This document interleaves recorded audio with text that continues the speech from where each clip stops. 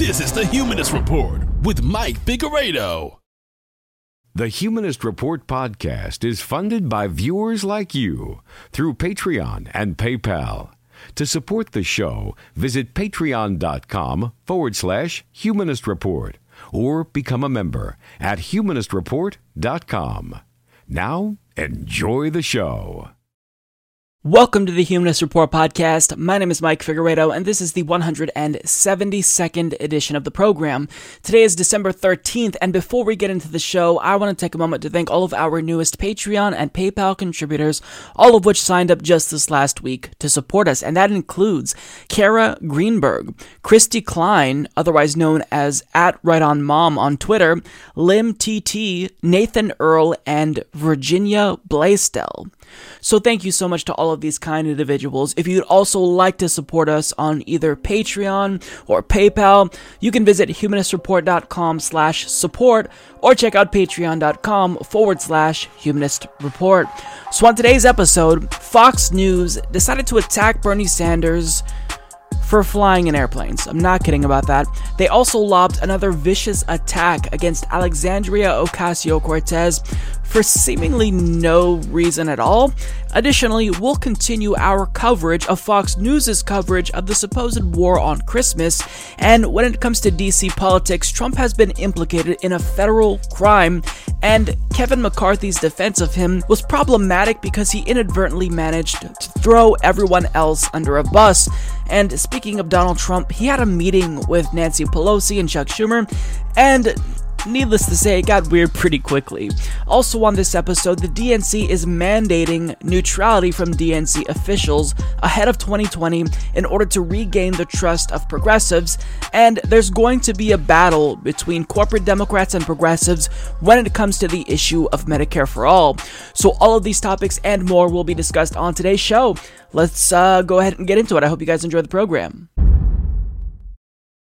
Those of you watching this video already probably know that Bernie Sanders has a robust plan to take on climate change by instituting a Green New Deal. He's also been talking about climate change a lot more recently in hopes of elevating this issue and getting Americans to pay attention to it, I don't know, given the threat that it poses to our species.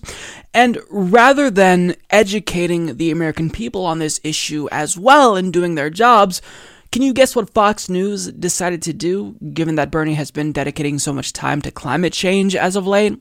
Well, they decided to attack him.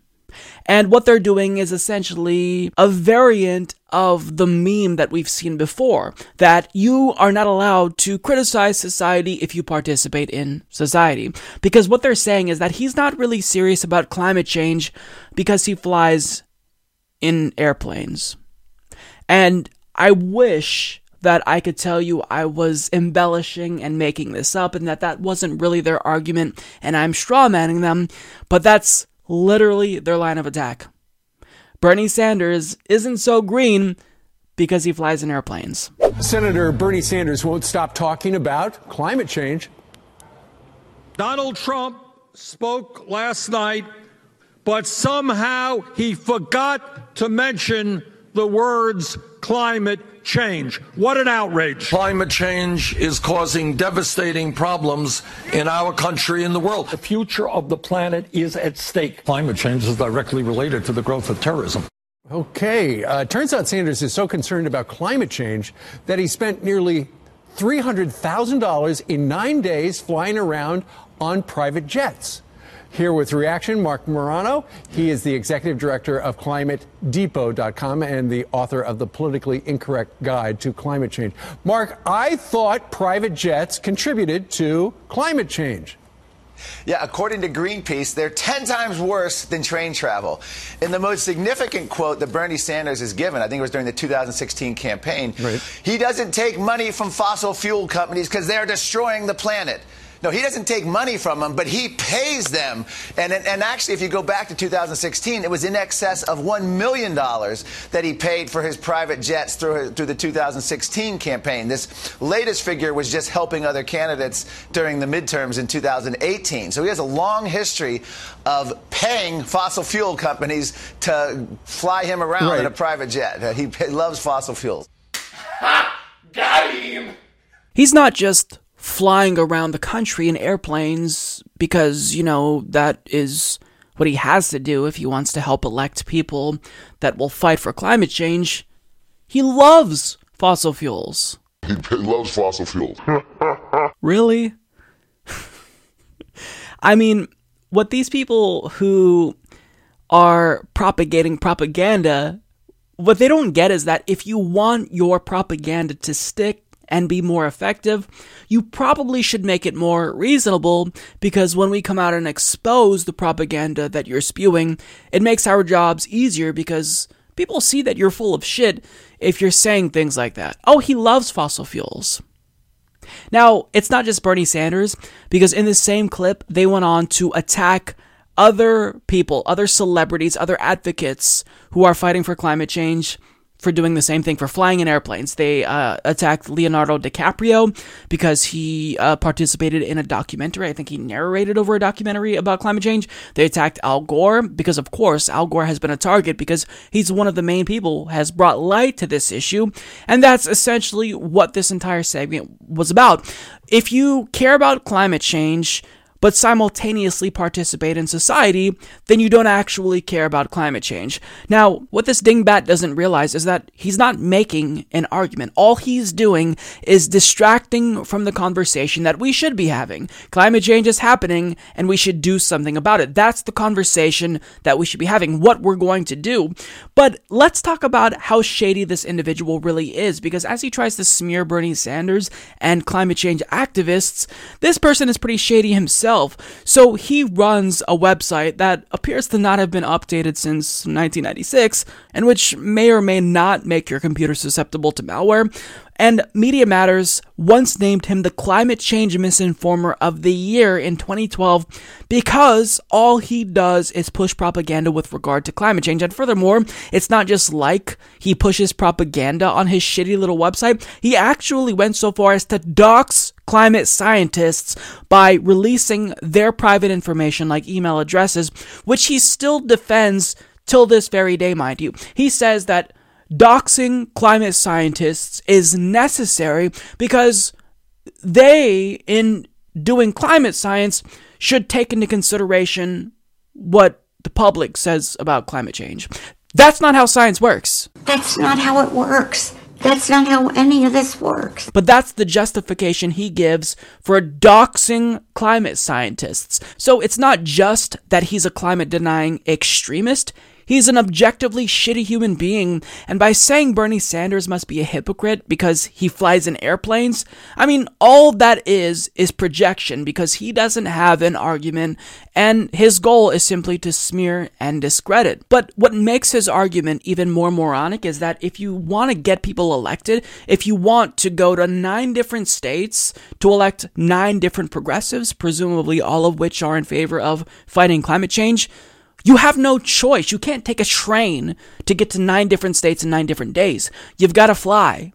Furthermore, individual actions aren't enough to mitigate climate change because just 100 companies are responsible for 71% of all global greenhouse gas emissions. So even if every single person on the planet became carbon neutral, that still wouldn't be enough, which is why governments are needed to take on climate change. It's not an issue that individuals are equipped to deal with or even capable of dealing with if we all wanted to, if we had the will to do so. So obviously, yes, it is perfectly reasonable to care about and advocate for climate change and fly in airplanes. You can also critique capitalism and participate in capitalism because these are things that are inextricably linked to society. Capitalism is just a part of American society. It's embedded in American society. So the same argument they make against criticisms of capitalism, they're applying that here to climate change. Well, if you produce any carbon footprint whatsoever, no matter how small, you're a hypocrite. No, that's factually incorrect, and it's a disingenuous argument to use, and it's an argument that Tucker Carlson made when talking about climate change in a conversation with Nimiki Konst, and he used the same argument used by Steve Doocy, and this moron here against Bernie Sanders. But thankfully, she combated his bullshit with facts, and he didn't like it very much. If you really believe what you're saying, and if Bernie Sanders really believes what he's saying, why is he flying on private planes? I mean, it's a sincere question. Ha! Got him! So let's not get distracted from the real issue here. No. I'm not gonna stop. I'm not gonna let you off that easily. Why is it not a real issue? If climate change, as Katie Church has told us, is really the only issue that matters, then why aren't we living like it's the only issue that matters? Because it really comes down to the industry. If the industry wants to make planes that exist off of renewable energy rather than oil and gas, then we will all be able to live on this planet. It starts at the industry level, not the consumer. You know, it's really not fair to put the tax on the individual.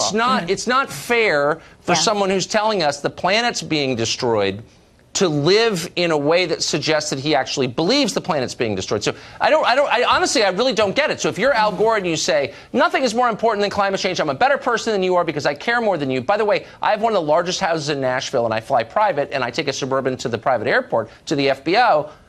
Why should I be okay? I mean, sincerely, why is that okay? That is not going to individual choices are not going to solve the disaster that we are facing. We already have a migration issue. We already have flooding. We already have hurricanes that have hit Puerto Rico, have hit New Orleans, have hit Florida, and have displaced so many working people. This is an industry change. We have to cap emissions globally. But hold on. And if we don't cap emissions with big industries and policy, then those individual choices mean nothing. Okay, well, first of all, hold on. First of all, individual choices always mean something. In a libertarian's fantasy world, sure. I'm not a libertarian, and I'm not living in a fantasy world. In real life, individual choices matter, or else what's the point of any of this, okay? So it does start with, liberals used to say it starts with one person. I guess they don't anymore, because they don't want to be held to their own standards. But the solutions are always like, ordinary working people ought to pay higher gas taxes. It's not the solution at all. And actually, we are against that. Progressives versus the neoliberals and neocons, progressives understand that this needs to be a huge policy change. The place where we are right now, if we increase the temperature 1 degree, you and I won't be living in D.C. and New York anymore. Okay, but we will be displaced. No, I want to talk about the public policy. Okay, I want to talk about the public policy solutions that will flow from the predictions that you're making. Is there any solution you've ever heard of that doesn't increase the price of energy? I've never heard of one. Well, okay, so if you're going to be focused on the price of energy, we're not going to have a planet in 10 years. Hold on. We have to talk about changing. Wait, hold on. I thought you cared about working people. We're going down a rabbit hole. I want to talk about the solutions. A solution would be a Green New Deal, moving to 100% renewable energy, forcing the companies that are jacking up the prices on working people to actually reduce their emissions so that working people aren't displaced, so working people don't have to pay the cost of hurricane damage and have clean water, and the water's not being privatized. Volume is not the same as an argument, okay? So just really simple question. You don't like opinionated women, do you? Yeah, the segment speaks for itself. What Tucker says here is that Bernie Sanders is immoral. He's judging Bernie Sanders. He's using a moral argument to discredit Bernie Sanders. But why don't you look in the mirror before judging somebody else's morality, Tucker? Given that you use your platform to spew white nationalist propaganda on a daily basis.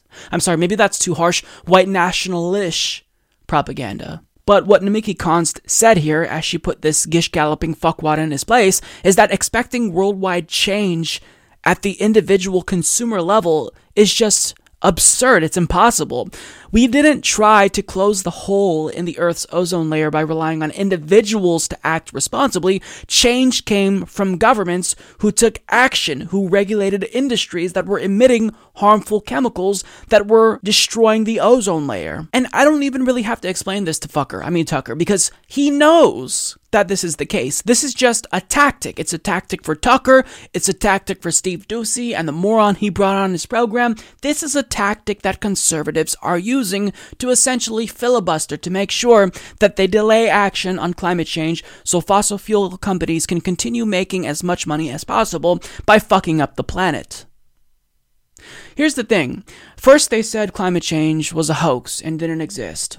Then they said, okay, well maybe climate change is real, but it's just it's not us who are causing it, so therefore we can't do anything.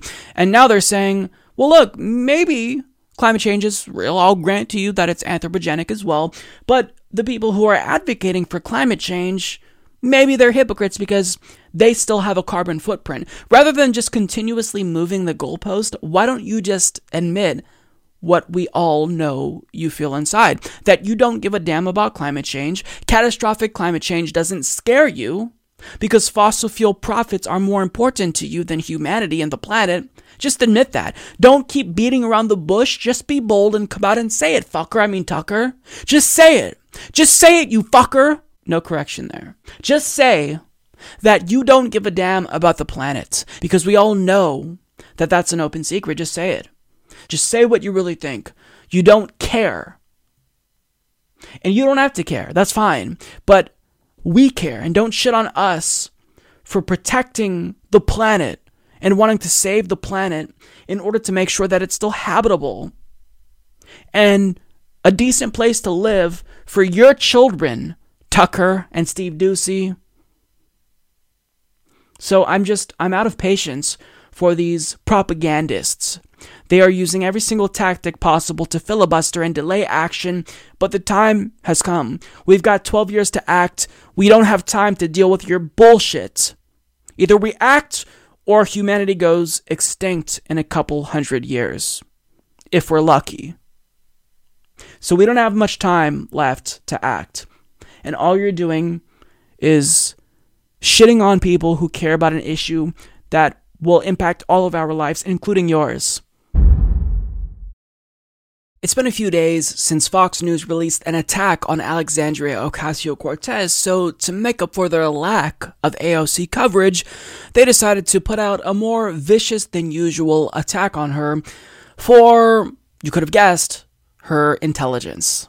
Claiming that she is unintelligent, she's naive, she's in over her head, the usual that we've come to expect from Fox News.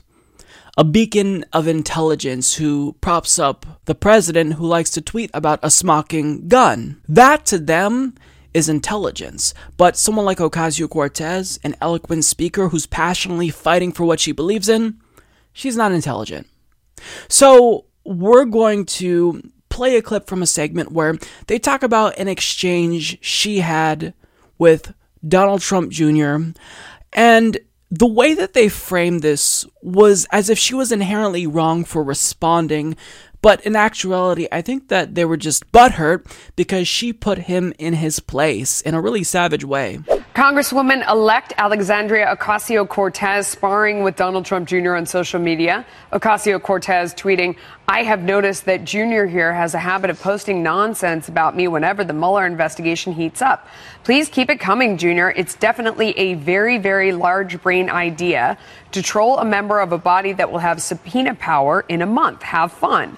That came in response to a photo Trump Jr. posted on Instagram mocking Ocasio-Cortez, who is a self-described Democratic socialist. What do you make of this back and forth? This confirms what I've long believed, which is that social media is making us all stupid, and we should unplug, turn off our phones, delete Twitter, and spend less time on it, and have actual face-to-face conversations with people. And don't just surround yourself with people that agree with you, but seek out people that disagree and have a civil conversation. But you're on Twitter. I understand this is Trump Jr., but when you see somebody you start to get into the mudslinging with the Trump team, it seems like it leads to a situation where you release your DNA results and you're less Native American than I am. I don't think that'll happen to Alexandria Ocasio-Cortez. I don't think that it's smart to throw around terms like subpoena, especially when you haven't even taken your seat yet. And as she then pointed out when she backed up off of it, I'm a freshman. I'm not going to have a good job on any of these committees anyway. So clearly we didn't get to the worst of their attack there, but I just kind of wanted to show you that clip because it kind of gives you the setup and let you know how they're choosing to frame this discussion. They basically imply that, well, even if Trump Jr. said something that was really fucked up to her and made fun of her, I don't know what it was that he said specifically. I tried to find it, but I could only stay on his Twitter timeline for so long before I've got to bail because I feel like I'm losing IQ points. But basically, the implication is that you can't go toe-to-toe with someone from the Trump administration because, it could backfire. You could be the next Elizabeth Warren and faceplant as you try to take on someone from the Trump administration or Trump's family. In other words, if they attack you and tweet out really cruel things about you, just don't respond, just shut up. Actually, no, she's going to respond. And in fact, I like when she responds because Ocasio-Cortez gives them a taste of their own medicine because they think that they could just be nasty, tweet out insulting things about progressives and liberals, and get away with it. But I'm sick of it. Republicans always fight dirty, but when progressives and Democrats fight back, well, there's this implication that you can't respond to them. Just shut up. Just let them say what they want. Well, no, Ocasio-Cortez isn't a pushover. They're analyzing this entire exchange from the viewpoint that it's Ocasio-Cortez that's in the wrong. Even if she didn't necessarily instigate this exchange, she's still wrong for responding. But in this next clip that I'm going to show you, the conversation kind of takes a surprising turn because that same person who criticized Ocasio-Cortez is actually going to compliment her. But since that's clearly not what you're supposed to do on Fox News, Kennedy, one of their hosts, decided to then steer the conversation off of a cliff where she goes in and attacks Ocasio-Cortez for being an idiot. But I do think, and you know I'm not particularly a fan of her politics, that she's far further left than I am, she is doing something very important for transparency in Congress with the live tweeting of everything that's going on, the orientations where she's pointing out they're all lobbyists, whereas Labor, though people pointed out Labor could come if they wanted to host orientations. And I like that she's doing the videos and really involving her constituents. She's saying, you sent me here, this is what's really going on. And I think that is valuable for a public that doesn't trust people who hold elected office. No offense, you seem great. No. Kennedy? I like the videos because she shows how empty-headed she really is, and her brain is as empty as socialism itself and the ideas that she pushes. I don't have a problem with trolling and counter-trolling, and I don't have a lot of patience for people who get so outraged because, you know, Don Jr. says one thing and she responds. I do agree with you that people who think they're going to punch the president in the same manner as hard as he does, I think they create problems for themselves. And it's very inauthentic. Like trying to fight the president or members of his family the way that he does, it doesn't make a lot of sense. And she needs to revert back to what it was about her that resonated with voters that allowed her to unseat a popular long-term incumbent in a primary. And I think she's gotten away from that. And, you know, she's bought into her own mystique, which has certainly tarnished a bit in the last few interviews. So at the start of that clip, we saw the host compliment Ocasio-Cortez, surprisingly, on Fox News. I don't know if she got the memo that you're not supposed to do that. We saw her compliment Ocasio-Cortez because she's doing something really important for government transparency with her Instagram live streams and whatnot. But then Kennedy chimed in and said, I like the videos because she shows how empty-headed she really is, and her brain is as empty as socialism itself and the ideas that she pushes. So the videos of her show how empty-headed she is, according to Kennedy. Well, okay, if you think that she's empty-headed, if you think she's a moron because of the ideas that she espouses, then the burden is on you to explain why that makes her empty-headed. Why is a policy like Medicare for All that would literally save lives, why is that empty-headed? Why is tackling climate change empty-headed? What's empty-headed about people making a living wage? I mean, what is idiotic about these ideas specifically? Kennedy, don't just say that she's an idiot. Actually make a fucking argument. And she implies essentially that being socialist is just inherently idiotic. Well, why do you not like socialism? What about socialism makes it idiotic? It's an ideology that is so dim-witted and nonsensical that anyone who finds it persuasive must be idiotic. Well, why? You're just saying that anyone who's a socialist is an idiot, but you're not explaining what's your argument against socialism. Now, if I had to guess, this would be Kennedy's argument against socialism. Venezuela. Now, she also said something that was pretty suspect to me. She says, it's very inauthentic, remember that word, trying to fight the president and members of his family the way that he does. It doesn't make a lot of sense. I don't know how giving them a taste of their own medicine doesn't make sense to you, but that word inauthentic is pretty interesting to me coming from someone like Kennedy, because she knows a thing or two about authenticity or inauthentic people, because she's only adopting this, quote, edgy persona and acting as if she's some pseudo-provocateur because she knows that she's generally unlikable, and it's the only feasible way that she's able to market herself in mainstream media. And you don't have to take my word for it, because in an interview with Sway, she talked about how her being really unliked as an MTV VJ in her previous career is kind of what catalyzed this new persona that we see, the edgy Kennedy, the provocateur Kennedy. This is what she had to say. When did you first start feeling or recognizing that your presence, your image, your likeness is starting to be recognized and resonates with the general public? When I was voted the most hated VJ after just a couple months on the air. Damn, the most hated? Yeah, in the Rolling Stone Readers' Poll. Damn.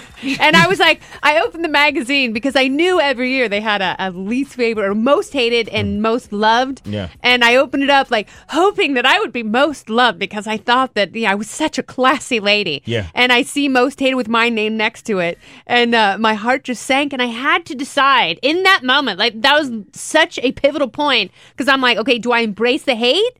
Or do I try and get people to like me? And I was like, that takes too much work. And I can't be a phony. Yeah. So I was like, you know what? I'll be polarizing. And you all can eat a bag of dicks. So she wanted people to like her at first, but they didn't, because she's a generally unlikable person. So in order to appear less phony, she decided to be more polarizing, because that's how she felt would help boost her career. But understand that presenting yourself as something that you're not is the definition of phoniness. It's exactly what I'd call inauthentic. Until this very day, she's still a phony because she's trying to present herself as an edgy libertarian who's politically savvy, but notice how she never actually talks about the policy itself. She just talks about how people who disagree with her philosophy and libertarianism are empty-headed, are dumb. Well, isn't that convenient? Anyone who disagrees with the policies that you support is dumb. Meanwhile, you'll never actually talk about the policy substance yourself. You'll never talk about really what you believe, or you'll never try to respond to socialism or Medicare for all or why you think these are bad ideas. It's almost as if the libertarian worldview that you're espousing is indefensible in practice because it doesn't fucking work, and anytime someone of your ilk tries to defend libertarianism, they faceplant and something like this happens. What? The government doesn't do anything good. Right. Name one problem you could possibly have in your life, Joe Rogan, that you'd be like, get the government to solve this. Do they do the post office well? No. What do they do well? They do the post office pretty good, actually. But guess what? If the post office closed tomorrow, it would be all right. You'd still get mail. Amazon would pick. No, it wouldn't. Amazon would pick that up. You would have to send things through UPS. It would cost a lot more. It wouldn't, though. Competition would start kicking in, and between UPS and FedEx and Amazon and drones and blah blah blah and DHL, they'd all start. It would probably drop prices because right now we've just got this artificial thing that sits there that then allows them to price according to that. But if you drop that, why is the government in that business anymore? I have 3 chickens. I've really done the Joe Rogan lifestyle here over the last couple of years. So I have 3 chickens right now. I'm going to give you a good UPS story. We ordered them. They were born in August on a Monday in Cleveland. They hatched that day. They threw them in a box with a little hole, USPS, and they showed up at my door in LA on a Tuesday. The USPS has been doing that for about 100 years. It's the only way you can do it, by the way. You can't order chickens through any other method. Oh, is it just USPS? Yeah. So actually, I was giving the USPS credit there because my chickens all arrived live. Yeah, they send them chicks. Yeah. That's the only you're buying these live chicks. That's the way you get them. You get them through the U.S. Postal Service. But you don't get them through UPS. I'm pretty sure, though, that if the USPS stopped, it didn't exist anymore, you'd still get chickens delivered. And Amazon could probably do it even more effectively. So if we remove government regulations, then iPhones and Yelp and cameras and blah, blah, blah. Yeah, you can't make an argument because libertarians like you, Kennedy, don't have an argument. So when you hear Ocasio-Cortez talk about things like Medicare for all, a Green New Deal, a livable wage, all you can do is say, oh, well, she's stupid because you're just projecting. You're actually stupid.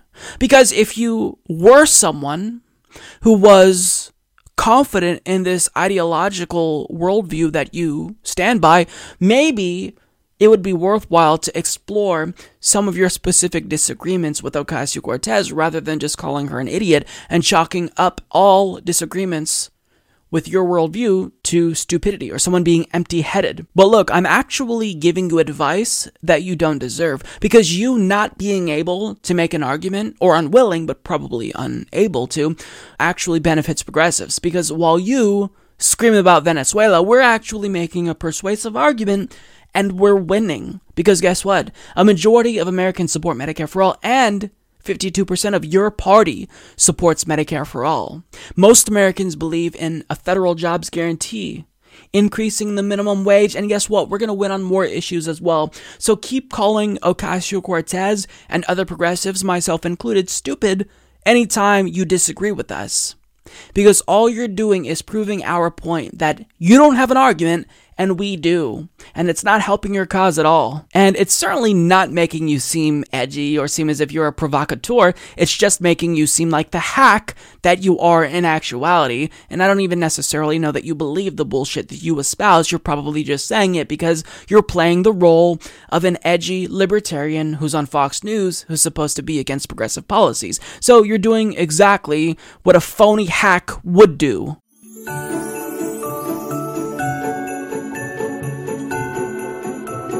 We're saying Merry Christmas again. Last week on the program, I made fun of Fox News for sounding the alarms about the so-called war on Christmas, but this week, I'm kind of eating my own words because I think they may actually be onto something. There may actually be a war on Christmas. And I found evidence that there's a war on Christmas myself because I walked into a department store looking for the cassette tape version of NSYNC's Home for Christmas, and it was nowhere to be found. I could find it everywhere when I was a kid, but all of a sudden, it is nowhere to be found, which is evidence that things have changed, which is evidence that there's an all-out assault on Christmas, ladies and gentlemen. Now, I don't think you need any more evidence, because I think that alone, that anecdotal example, confirms beyond a shadow of a doubt that there is a war on Christmas. But if that wasn't enough, then Fox News is going to have another example for you. This year in the state of Illinois, in the Capitol building in Springfield, they now have added a satanic statue to its official holiday display between a Christmas tree and a menorah. The sculpture, funded by the Satanic Temple of Chicago, depicts a hand holding an apple with a snake wrapped around it. Is political correctness taking over the Christmas season? Joining us right now to weigh in is the host of the Mike Slater Show. Mike Slater joins us from San Diego. Mike, what do you think about the fact that the satanic group has put this particular piece of art next to a Christmas tree and a menorah? Yeah, you know, Steve, with this story in particular, I used to get really outraged by this, but right now I feel sad. I feel sad for them. They're so deceived. I think this is a sign of how prosperous we are here in America, where these people don't think they need God, and they get their kicks out of mocking God. They get their kicks out of mocking this religion and mocking Christmas in general. But I'll tell you, it's not going to affect my walk with God. It's not going to affect what happens inside my house. It's not going to affect what I teach my kids and the Bible. So I just feel sad for these people. A friend of mine just got back 2 days ago, got back from a Middle Eastern country. Right. And he had to go to underground churches where they had one Bible. And truly, if they got caught, they would be killed.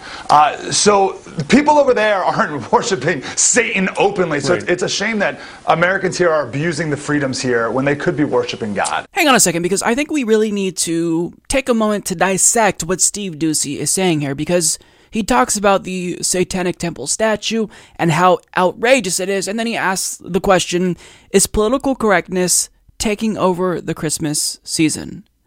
Wait, aren't you the one who's being too politically correct? Seeing that you're the one who's outraged by something, why is it that when liberals are offended by something, we're being too politically correct, but when conservatives are offended, it's still the liberals who are being too politically correct? I don't think that it works that way, Steve, and if it does, then it shouldn't. You should realize that there's a double standard there, but nonetheless, Mike Slater joins the conversation to talk about how appalled he is. In fact, he doesn't even have words. He's so upset by this that he doesn't even know what to say. He used to get outraged by this, but now he's just sad for us. Sad for us atheist Satan worshippers. I think that was the implication. But specifically, he says, I used to get really outraged by this, but right now I just feel sad for them. They're so deceived. I think this is a sign for how prosperous we are in America, where these people think they don't need God, and they get their kicks out of mocking God. Hail Satan 666. Well, if you knew anything about politics and economics and income inequality, you'd know that people, generally speaking, aren't that prosperous. It's the elites who are taking all the wealth. And these elites get coverage by the network that you're on, Fox News, but that's a whole nother rabbit hole. What he says here is that we are mocking God. No, there is religious symbols on public property, so if you're going to give them representation, then you also have to give representation to other religions that you view as more unorthodox, including Satanism. And what they don't get is that the Satanic Temple is trolling them. If there is some type of statue like the Ten Commandments on public property, well then what the Satanic Temple does is make a constitutionally sound argument and get their own version of a statue put up. And it's absolutely great because Fox News walks into this trap every single time. Now, Mike Slater goes on to talk about his friend, what's his name, who just returned home from the Middle East, who claimed that he was in a country in the Middle East where people would be killed if they were caught with a Bible. Okay, we're going to need more details, because for one, if this country is as totalitarian as you say it is, I doubt your friend would want to go there. Second of all, is it Saudi Arabia? Because this sounds the most like Saudi Arabia. Now, what's this guy not telling you? Well, not only would they kill you if they caught you with the Bible, they'd also kill you for being an atheist, or gay, or a Satan worshiper. But he didn't want to tell you that. He conveniently left that part out because it wouldn't fit into his Christian persecution complex narrative, but he goes on to make the most ridiculous point ever about how we're actually abusing the freedom we have because we're not using it to worship God. But isn't that the whole point of freedom? You can do what you want, and we can do what we want. You can worship God, and we can worship the devil. Now, I don't believe in the devil because I don't believe in any religion. I'm an atheist, but if I did want to worship the devil, then you're not going to stop me because we do live in a free country with freedom of religion. And specifically, more importantly for this discussion, separation of church and state. So if you're going to expect representation for your religion on public property, then expect Satanists to get representation as well. But this example doesn't necessarily lend too much credence to the claim that there's a war on Christmas, because it's just not a very compelling example. The Satanists are also celebrating Christmas, albeit in their own way. So Tucker Carlson is going to come in and give us another example that he found, a really obscure example that he found to demonstrate that the war on Christmas isn't as laughable as liberals want you to believe. Well, the war on Christmas is totally fake. They always tell you that on TV. But it's also underway again and got off to a hot start last week with the left launching a new offensive against Rudolph the Red-Nosed Reindeer. Now the war machine is opening up new fronts faster than we can keep up, but we're trying. An elementary school principal in Nebraska has banned a whole swath of Christmas-related items from his school. That would include Christmas trees, elves, Santa, and red-green color combinations. How about candy canes? Are they allowed? No. They're banned too. Why? Because they're in the shape of a J, which represents Jesus. Mark Stein is an author and columnist. He joins us tonight. I just want to say again, the war on Christmas is not real, Mark, so stop talking about it, you right-wing Fox guy. Yeah, entirely fictitious. Okay, I'll bite on that and go back a couple of centuries, Tucker. You know, the separation of church and state, when the founders came up with it, it's basically that they didn't want President Washington being the head of the Church of America as the Queen is head of the Church of England. That's it. They didn't want the Archbishop of Virginia sitting in the Senate as the Archbishop of Canterbury sits in the House of Lords. And like a lot of sane concepts, it's metastasized into something utterly insane. Okay, so was it just me, or did that last guy sound exactly like Kyle Kulinski's impression of elitist snobs? Oh! Bow your head to the wonderful John McCain, good sir. Don't you know that this is how Americans want you to act? Please show the establishment the respect it deserves. Thank you very much. The resemblance is uncanny. It really struck me when I first heard him talk, because it sounds exactly like Kyle. I think Kyle should collect royalties from this guy, because that is very, very similar, eerily similar. So basically, to get to the segment itself, Tucker Carlson is pushing back against us, pushing back against him, pushing back against the war on Christmas. And he has evidence that there's a war on Christmas because he found one example from one school in one area in the country. So because you found one example of someone doing things you deemed anti-Christmas, well, apparently that's it. You can wash your hands. You found evidence that there is, in fact, a war on Christmas. Do you really want to play this game, Tucker? I don't think you want to play this game, because if you think that one example is emblematic of the totality of the left, then I could find examples of pretty problematic Republicans. So let's play this game. A Republican neo-Nazi won his primary just this year, so I guess that means every single Republican is a neo-Nazi. An anti-gay Republican got caught up in a sex scandal. I guess that means that every single Republican is gay. 10 Republicans in Louisiana voted against a bill that criminalized bestiality. I guess that means every single Republican is into bestiality. Would you look at that? I mean, do you see why we don't play this game, Tucker? Because that's what happens. If you're going to cherry pick and isolate one example and try to prop that up as an accurate representation of your opponents, we can do the same goddamn thing. But he's convinced that, we shouldn't make fun of him, because it's really mean, because there is this war on Christmas. And he's not alone, because the conservative duo, collectively known as DILK, also chimed in when it comes to the war on Christmas, and they want us to stop making fun of baby Jesus. Massachusetts church receiving massive backlash over a controversial nativity scene, which included placing a baby Jesus inside a cage. Yes, and writing the word deportation over the wise men. All of this is a way to, quote, spark a conversation about the current illegal immigration situation at the border. Here with their thoughts, Diamond and Silk. So I guess they're trying to make a point about, Donald Trump separated families. He put kids in cages. I mean, what are you guys supposed to say about that? Obama put baby Jesus in a cage first? Well, here's the deal. I think what the church should be focusing on is Planned Parenthood, how they take and abort babies. I think that's what they should be focused on. They should be focused on all of the hate that's going on from the Democratic Party and Democrats that hate this sitting president. That's what they should be focused on instead of putting baby Jesus in a cage, because Donald Trump didn't do that. That was done up under the Obama administration. What President Trump did, was follow the law. And it's really sad that I see these churches wanting to make a mockery of people's faith and religion and traditions. It's really, really sad.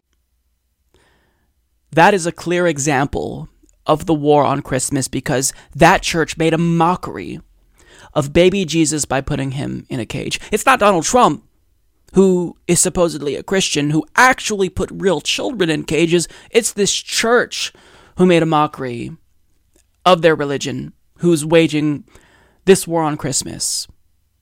And my question is, why didn't they talk about this cat who was also making a mockery of their religion? Because photographer Brooke Goldman captured this photo of a cat actually sitting in the cradle that baby Jesus was born in. I mean, how much more evidence do you liberals need to see before you acknowledge the fact that there is a war on Christmas? I mean, this is the level of absurdity we're reaching here.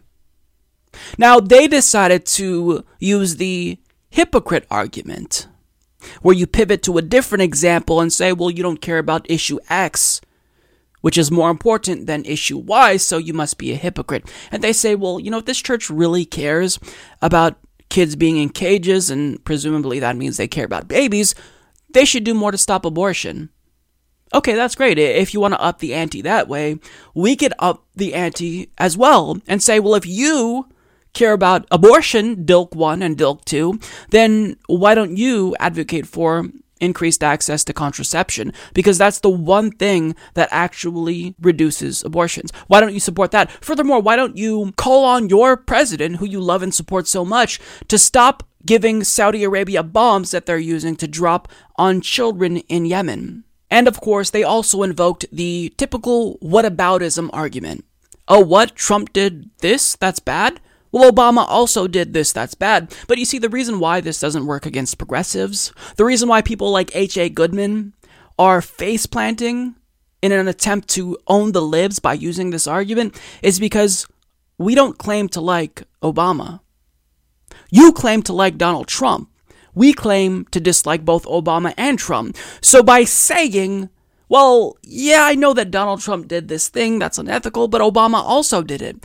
Well, if you dislike Obama and he did something that Trump is now doing, then shouldn't it just logically follow that you dislike Trump for doing what Obama did? I mean, it doesn't make sense to me. This is why whataboutism doesn't necessarily make for a compelling argument, because you're pointing out the flaws in someone the left supposedly supports in order to validate what Donald Trump is doing, but really, it should logically follow that you stop supporting Donald Trump because he's doing what the president who you don't like is doing. But I don't want to get too far off topic here, because the point is that there's a war on Christmas, or at least Fox News wants you to think that there's a war on Christmas. And if there's any example anywhere in the country, no matter how insignificant it is, you can count on Fox News to find it and exploit the shit out of it for political gain. Happy holidays, everyone. So as you all know by now, last week we got bombshell news that President Donald Trump has been implicated in federal crimes. So he is very likely in serious trouble. And as Glenn Fleischman reports, Donald Trump coordinated with Michael Cohen to commit federal campaign fraud, prosecutors state in a sentencing memo filed December 7th, advising a substantial prison term for crimes to which Cohen has pleaded guilty. Attorneys from the Southern District of New York State explicitly stated in the court filing that Cohen acted in coordination and at the direction of Individual 1 in handling payments to two women who claimed to have an affair with Trump long before the election. Trump is identified in this and other filings by U.S. attorneys as Individual 1, who was elected as president. The women are Karen McDougal and Stephanie Clifford, known professionally as Stormy Daniels. Cohen had in August pleaded guilty to several charges related to tax evasion, lying to banks, and campaign finance fraud, and stated in court he had coordinated campaign finance felonies with a political candidate that could only have been the president, and who he later identified as Trump. However, this is the first time prosecutors had stated in a court filing that Cohen acted in coordination with Trump. So we are looking at a gigantic shitstorm here. And there's talks that Robert Mueller is getting ready to close this investigation and soon release his final report. And as a result, he's turning towards the president and his family. And we may be looking at a Trump Jr. indictment in the near future. And even if Donald Trump is trying to play it cool publicly by tweeting things like he was totally cleared, which is definitely not weird at all, White House sources tell CNN that he's secretly shitting himself about now because he sees impeachment as a real possibility. So the question is, how will members of the Republican Party respond knowing that the leader of their party has now been implicated in federal crimes. Well, they're going to respond in a variety of ways. If you're Orrin Hatch, your response is going to be, I don't care. All I can say is he's doing a good job as president. Does it bother you, these crimes that he allegedly was involved in, the president? That doesn't bother you? No, because I don't think he was involved in crimes. But even then, you can make anything a crime under the current laws. So that's one way that they're responding. I mean, yeah, I don't really care. He's doing such a good job as president, guys. Don't you love how we're winning? I mean, he's gutting the Clean Air Act. He's letting fossil fuel companies pollute. He pulled us out of the Paris Climate Agreement. But don't you just love how good of a job he's doing? No, he's doing a pretty terrible job. But if you're Orrin Hatch and you are a ghoul, then, yeah, you could see that it's clear why he likes Donald Trump.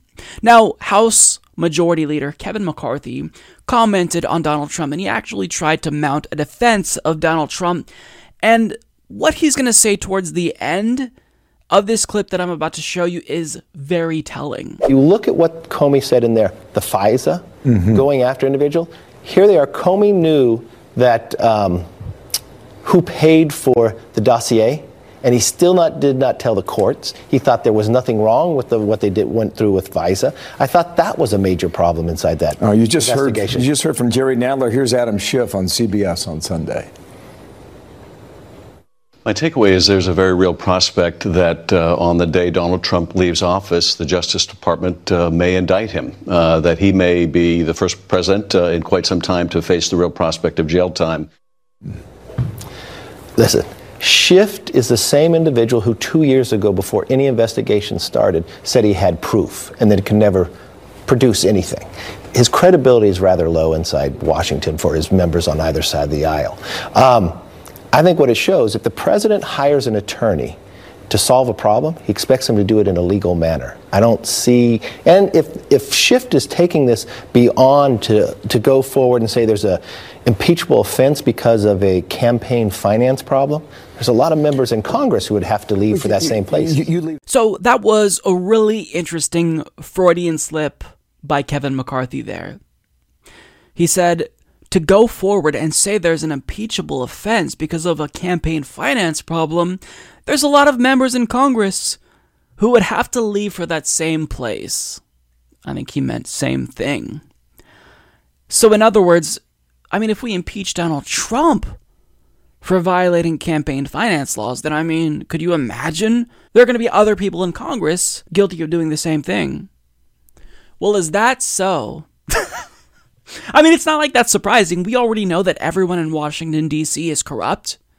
But I don't necessarily think you're supposed to say that out loud. Mr. McCarthy, what are you hiding? See, there's a reason why you would defend Donald Trump for something that's indefensible, for violating campaign finance laws. It's because you yourself may have some skeletons in the closet. And it's not even like a lot of them would be impeached for violating campaign finance laws, because campaign finance violations occur, and oftentimes, the candidates are just fined. But I mean, if you're basically trying to cover for Trump by throwing everyone else under the bus, saying that they have done things that are comparable to what Trump did here, then really that's a bombshell. Maybe somebody should look into members of Congress. And hell, maybe we should impeach every last one of you corrupt bastards in D.C. who are corrupt, because guess what? Corruption is unethical. That's the first point. And two, if we're going to have laws in this country, we can't just apply them to the peasants.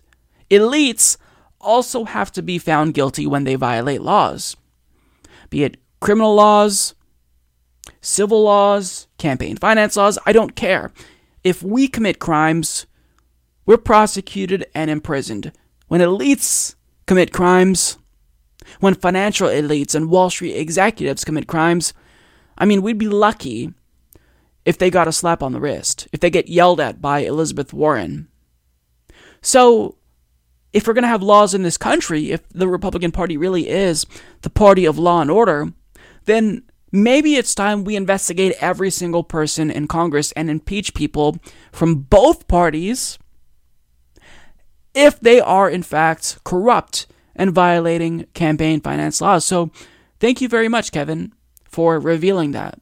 I know you're probably going to get reprimanded by other Republican Party colleagues that you have, but, you're just confirming what we already knew. I'm not sure if you all remember this, it happened just a couple of weeks ago, but if we wanted to walk into a grocery store and purchase romaine lettuce, well, we couldn't. Stores removed them because there was a nationwide warning about romaine lettuce being contaminated by E. coli.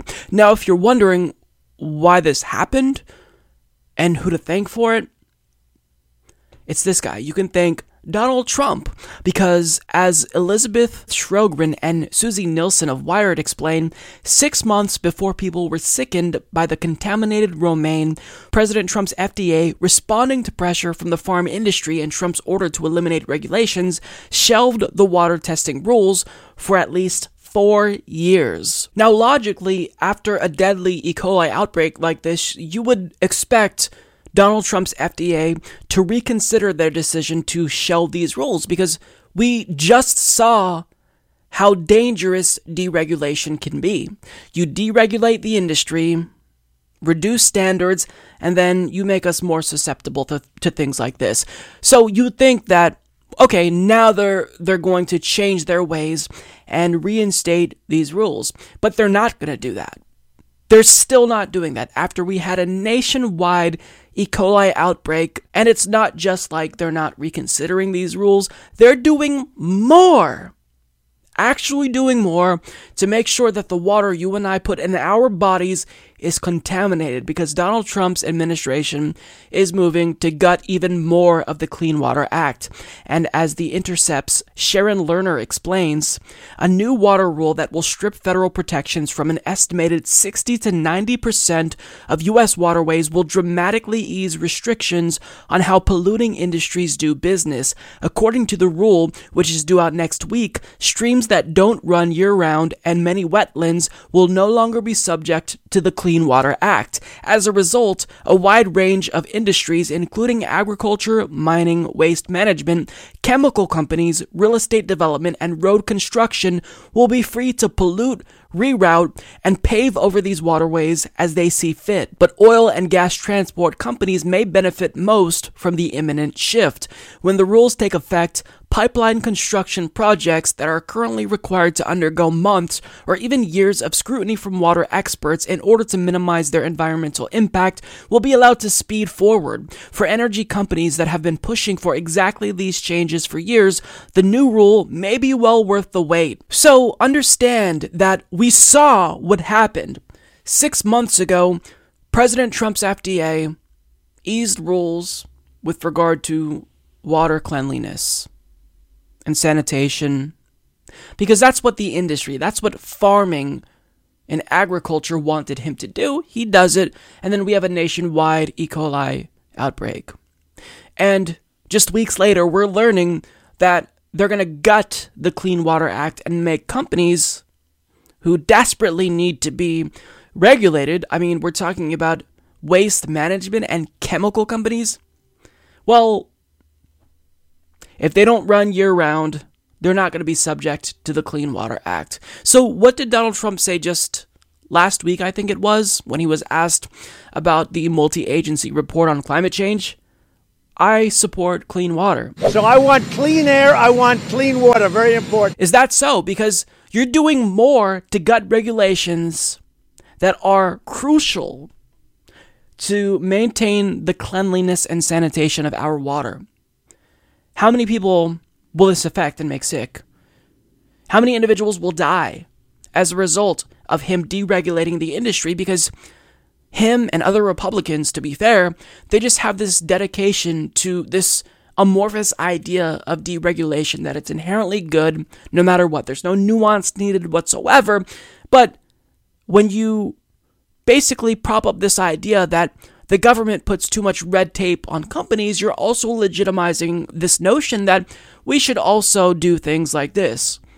gut the Clean Water Act, and to really put forward another example to demonstrate how absurd our society is and just how disgusting and predatory capitalism is, Sharon Lerner produced another article where she talks about a company solving a crisis they started. So DuPont opened a factory in Saudi Arabia last week that will produce reverse osmosis water filters. The filters use ultra-thin membranes to remove water impurities, including PFAS, chemicals made and used by DuPont that have caused widespread water contamination around the world. Reverse osmosis is one of the technologies that the Environmental Protection Agency recommends for reducing water contamination from PFAS chemicals, which are associated with cancers, immune dysfunction, reproductive issues, and other health problems. According to the agency's website, reverse osmosis membranes are typically more than 90% effective at removing a wide range of PFAS, including shorter chain PFAS. These companies are shameless. This is what capitalism permits. They allow companies to pollute and create crises and then profit off of solving the problems they created. Is that not insane? This is absurd, people. What are we doing? We are allowing companies to pollute the planet, to ruin drinking water that's needed for life to exist. Also, that way they can increase shareholder value. And the individual that's allowing for this to happen is Donald J. Trump.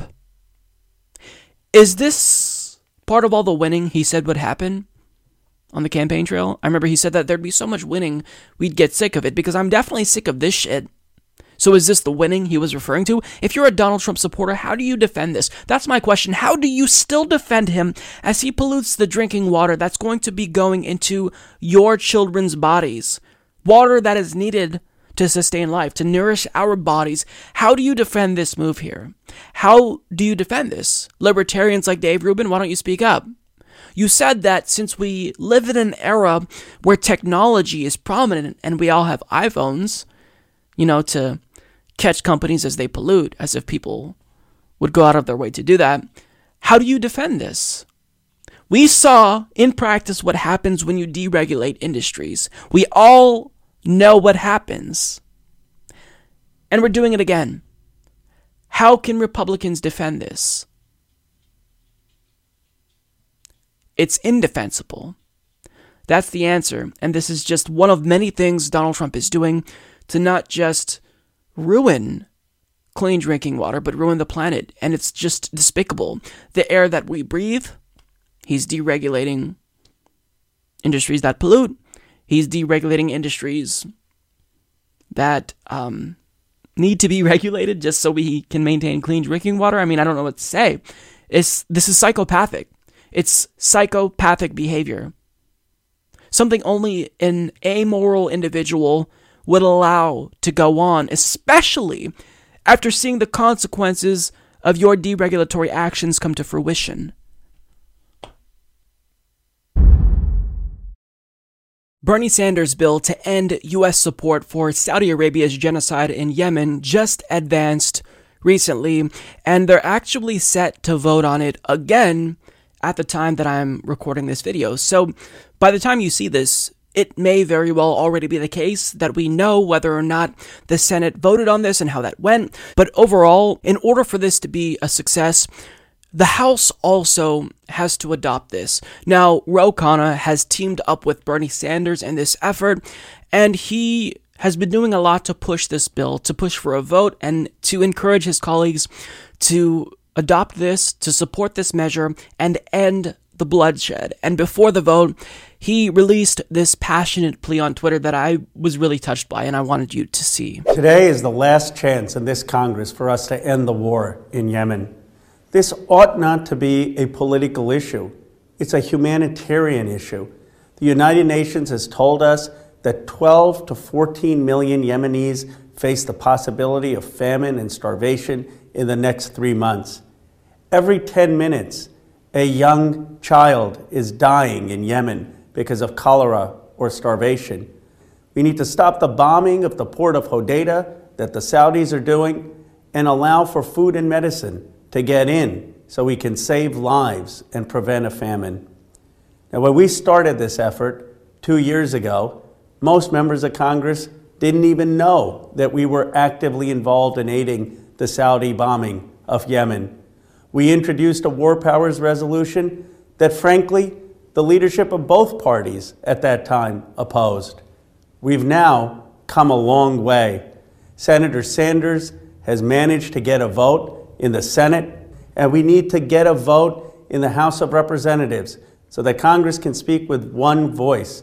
Article 1 of the Constitution gives Congress the power over war and peace. It's important to understand there is no authorization for what our government is doing by aiding the Saudis in this war in Yemen. Congress has never authorized it. We need to speak up and make it clear that our military should not be aiding Saudi Arabia in this horrific war. It's not in our strategic interest. The Saudis are actually aligned with Al-Qaeda in fighting the Houthis. It makes no strategic sense. And we have another generation growing up in Yemen, seeing American missiles take the lives of their family members. That's not making us any safer. America should have no complicity in this going forward. The time is long past due. The Senate and the House of Representatives need to act today. We need to end this war. So what he's saying here is indisputable. Not only is the United States' support for Saudi Arabia's genocide in Yemen unethical, but it's also not strategically sound. It doesn't suit our interests in spite of what Trump's administration may tell you. Stop giving Saudi Arabia bombs that they're using to kill children. That's all we're asking. We want children to stop being murdered, so it shouldn't be that difficult. And really, it's pretty common sense, seeing that even a lot of Republicans support this, as extreme as they are. Now, what happened in the House with regard to this bill?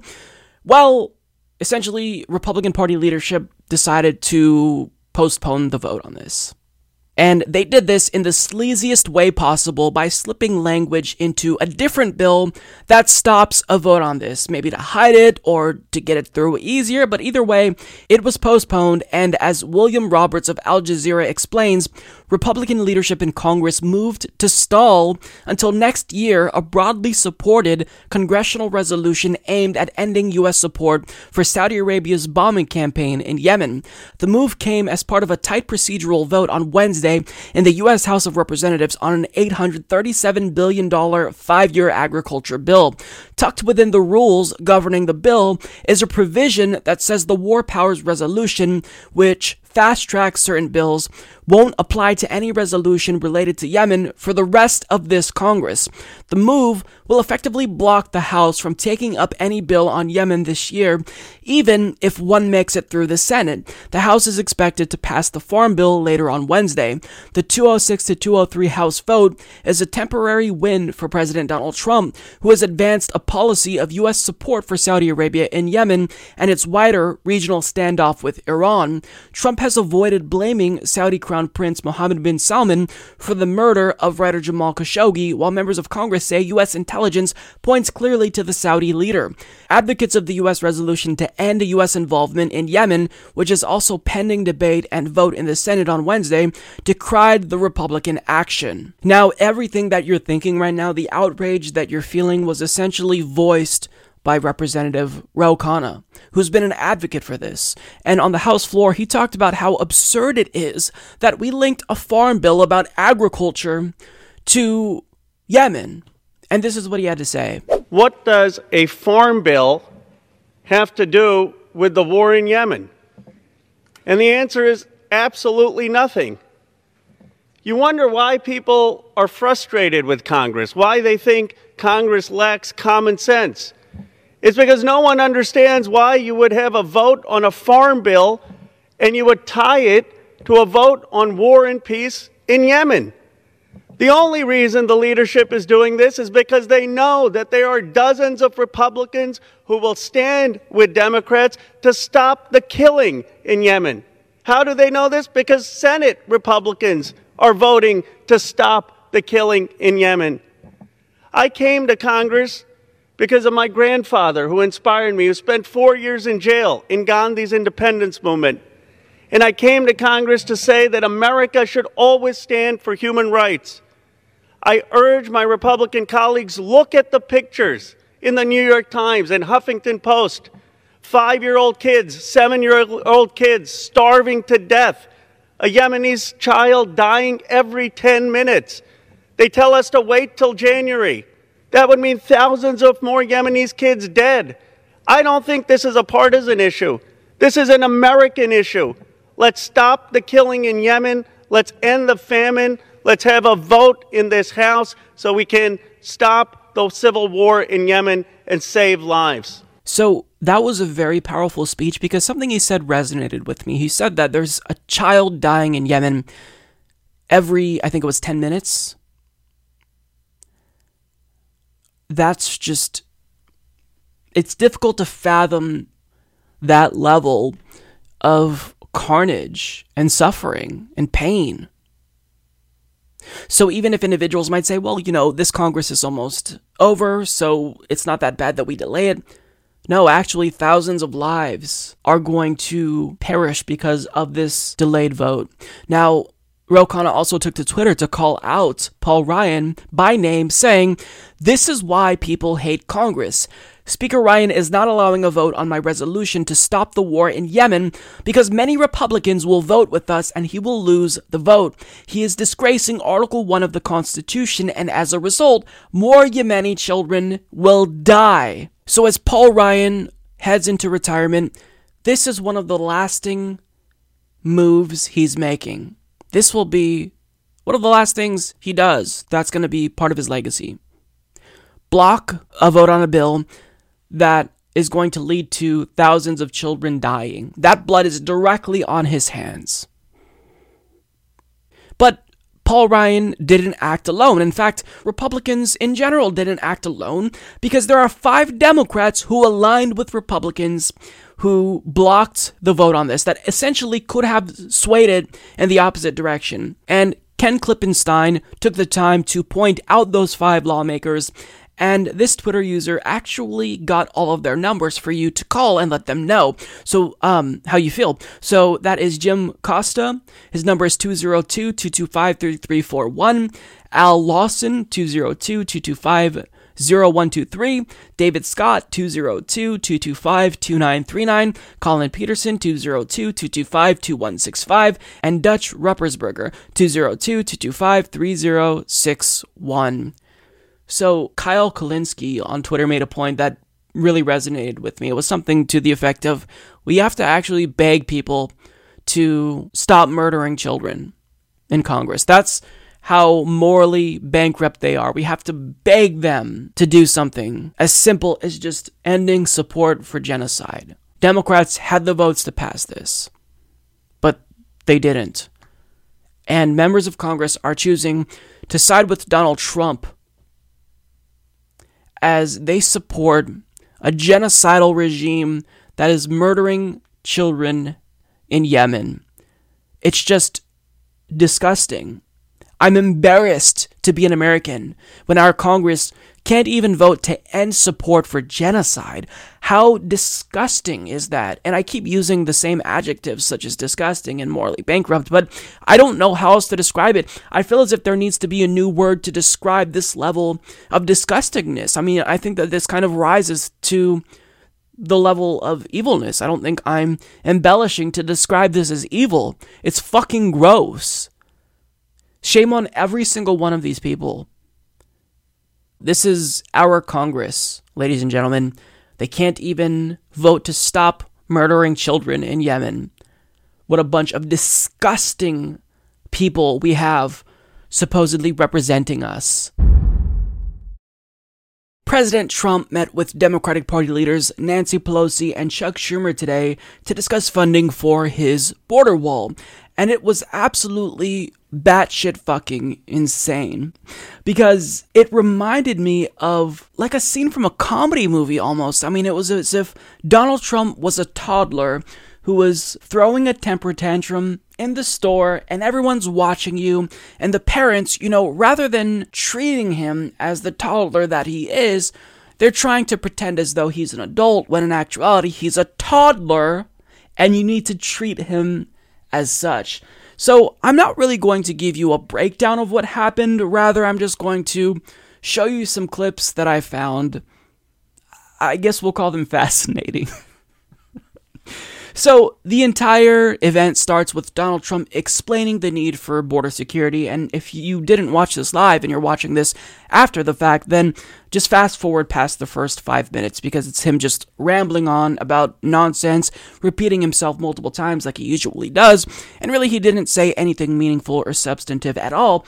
But it kind of got interesting when he talked about him being able to pass funding for a wall through Congress. It's just that he doesn't have the Senate. But he is confident that he can get enough votes in the House. However, Nancy Pelosi said, actually, you don't have the votes that you need for a wall in the House. And then this kind of catalyzed this back and forth between them, and it just did not stop. I think the American people recognize that we must keep government open, that a shutdown is not worth anything, and that you should not have a Trump shutdown. You have the White House, the Trump shutdown. You have the White House, you have the Senate, you have the House of Representatives, you have the votes. You should pass it right now. No, we don't have the votes, Nancy, because in the Senate we need 60 votes. No, but in the House, and we don't have. You could bring it up right now. Yeah, but today. I can't, excuse me, but I can't get it passed in the House if it's not going to pass in the Senate. I don't want to waste time. Well, the fact is you can get it started that way. The House we can get passed very easily, okay, and we do. But the problem is the Senate, because we need 10 Democrats to vote, and they won't vote. That's not the point, Mr. President. The point is that there are equities to be weighed, and we're here to have a conversation in a prayerful way, so I don't think we should have a debate in front of the press on this. But the fact is the House Republicans could bring up this bill, if they had the votes, immediately and set the tone for what you want. If we thought we were going to get it passed in the Senate, Nancy, we would do it immediately. We'd get it passed very easily in the House. No, we would get it, Nancy, I'd have it passed in 2 seconds. It doesn't matter, though, because we can't get it passed in the Senate because we need 10 Democrat votes. Well, that's the problem. Again, let us have our conversation, then we can meet with the press again. But the fact is that legislating, which is what we do, you begin, you make your point, you state your case.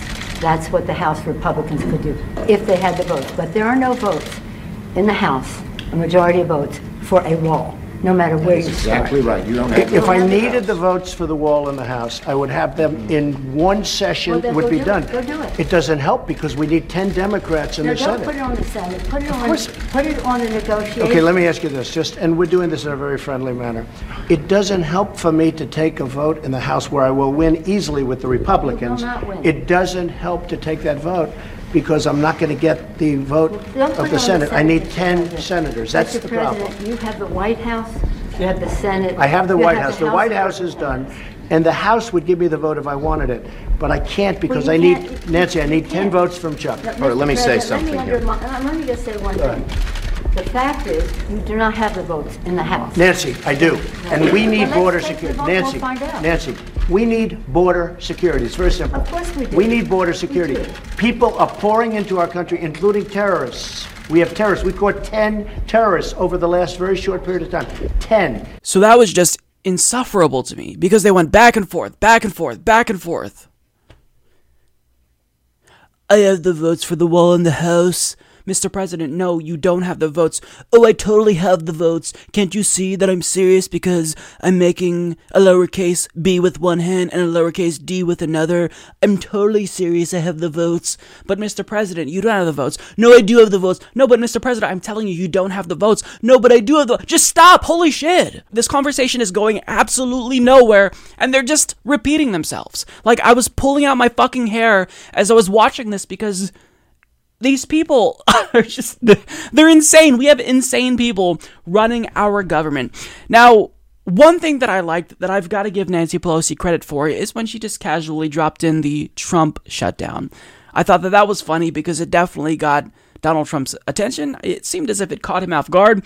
Now, what was interesting to me is that Nancy Pelosi, she kept dropping hints that she really didn't feel comfortable with the fact that this was being broadcasted in front of cameras. Now, I'm glad that it was taking place in front of cameras, because this doesn't allow Democrats to hide all of the concessions they would inevitably be giving to Donald Trump. Because she admitted here that border security is important. I'm sorry, Nancy, but no, border security is not important. And if you think it is important, then what you should do on behalf of the people that voted for your party is say, well, look, sure, this may be important, but there are other issues of a greater salience that we should tend to first, that require funding. But she didn't do that. She already conceded by saying, yeah, border security is important. And Donald Trump kind of proved inadvertently that border security really isn't that important, because he talked about, oh, they just found 10 terrorists trying to sneak into the country. Well, if we don't have a wall and the border police were able to capture 10 terrorists without a wall, doesn't that kind of demonstrate how a wall isn't actually important? If we're able to be effective at catching criminals without a wall? Now, I don't know what he's referring to. I don't know the terrorists in question, but let's just accept what he's saying is fact. If that were true, then we were able to stop bad people from coming in without a wall. So, do you really need a wall? Is the urgency actually necessary for this particular issue? Well, of course it is, because this is politics for Donald Trump. It's not about good public policy. It's about politics. Now, in this next clip that I'm about to show you, it got a little bit weirder because Chuck Schumer decided to join in the discussion, and he did his usual tough guy thing where he pointed and he said, "Mr. President, I will not back down," as he concedes to Donald Trump. The Washington Post today gave you a whole lot of Pinocchios because they say you constantly misstate how much the wall is built, how much of the wall is built, and how much is there. But that's not the point here. We have a disagreement about the wall, whether it's effective or whatever. Not on border security, but on the wall. We do not want to shut down the government. You have called 20 times to shut down the government. You say, I want to shut down the government. We don't. We want to come to an agreement. If we can't come to an agreement, we have solutions that will pass the House and Senate right now and will not shut down the government, and that's what we're urging you to do. Not threaten to shut down the government, because let me just finish, because you can't get your way. The last time you shut it down, you got killed. Let me say something, Mr. President. You just say, my way or we'll shut down the government. We have a proposal that Democrats and Republicans will support to do a CR that will not shut down the government. We urge you to take it. And if it's not good border security, I won't take it. It is very good border security. And if it's not good border security, I won't take it. It's what because when you look at these numbers of the effectiveness of our border security, and when you look at the job that we're doing with our military... You just said it is effective. Can I tell you something? Yeah, you just said without it's effective. Without a wall, these are only areas where you have the walls. We want to do where this. You have walls, Chuck, it's effective. Where you don't have walls, it is not effective. Yeah. Let's call a halt to this. We've come in here as the first branch of government, Article 1, the legislative branch. We're coming in good faith to negotiate with you about how we can keep the government open. We're going to keep it open if we have border security. If we don't have border security, Chuck, we're not going to keep it open. I'm with you. We are going to have border security. And it's the same border. You're bragging about what has been done. By us. We want to do the same thing we did last year, this year. That's our proposal. If it's good then, it's good now, and it won't shut down the government. Chuck, we can build a much bigger section with more money. Let's debate in private. Okay? Yeah, let's debate in private. That is devoid, frankly, of fact, and we can... We need border security. I think we all agree that we need border security. Yes, we do. Good. We do. See? We get along. So... it's very clear that Chuck Schumer is adamant about the fact that he doesn't want the government to shut down, and Trump kind of took a dig that was kind of true. He said, the last time the government was shut down, you got killed. Yeah, sorry, Chuck, but Trump's kind of right about that. You caved within 2.5 days, and that was an absolute embarrassment. You had Trump backed into a corner and could have actually protected Dreamers, but you tucked your tail between your legs and you caved. Now, I kind of get, for argument's sake, where Chuck Schumer is coming from with regard to his frustration with Trump, because he's saying, look, Mr. President, we are proposing the same amount of funding for border security that we gave you last year, which you literally just bragged about and said is effective. So why won't you take that? Why is that not effective? And I get where Chuck Schumer is coming from. The problem is that you're still conceding to Donald Trump and giving him what he wants and proposing anything. And even if Chuck Schumer may be putting forth a cogent argument here, he's still strategically illiterate, because if the government shuts down, knowing how unpopular government shutdowns generally are, well, it wouldn't necessarily hurt Democrats, and it might actually help them. So knowing that Trump is the one culpable for another shutdown, that would benefit Democrats, but Schumer is offering funding for increased border security, and even if Donald Trump isn't necessarily satisfied with that, he still benefits from getting that, because you're giving him what he wants. Offer him $0, and if he shuts down the government, he shuts down the government, and not only does he get blamed for that, but then we also have the added benefit of not wasting any money on something that's completely unnecessary. But nonetheless, Schumer still was pointing at him and pretending to be tough and posturing. But, I mean, you're not that strong if you are conceding to him. You're offering funding for border security. Offer him nothing. Make him meet you halfway on a different policy. Because notice how it's always Democrats who have to meet Republicans halfway. Make him meet you halfway on any other issue. Minimum wage. Medicare for all. And notice how Chuck Schumer was also clearly uncomfortable about the fact that the press was there. Because again, they like to hide all of the sleaziness that goes on. They like to hide the fact that they're actually pushovers behind the scenes. And he actually would probably offer Donald Trump everything he wanted if the cameras weren't there. But in this next clip that I'm going to show you, they just start arguing about random shit. The entire conversation just devolves into insanity. And towards the end of this clip, Donald Trump is going to offer Chuck Schumer a really huge gift, and Chuck is basically going to refuse to take it still. That is a political promise. Border security is a way to effectively honor our responsibility. And the experts say you can do border security without a wall, which is wasteful and doesn't solve the problem. It totally solves the problem. And it's very important. This has spiraled downward when we came at a place to say, how do we meet the needs of American people who have needs?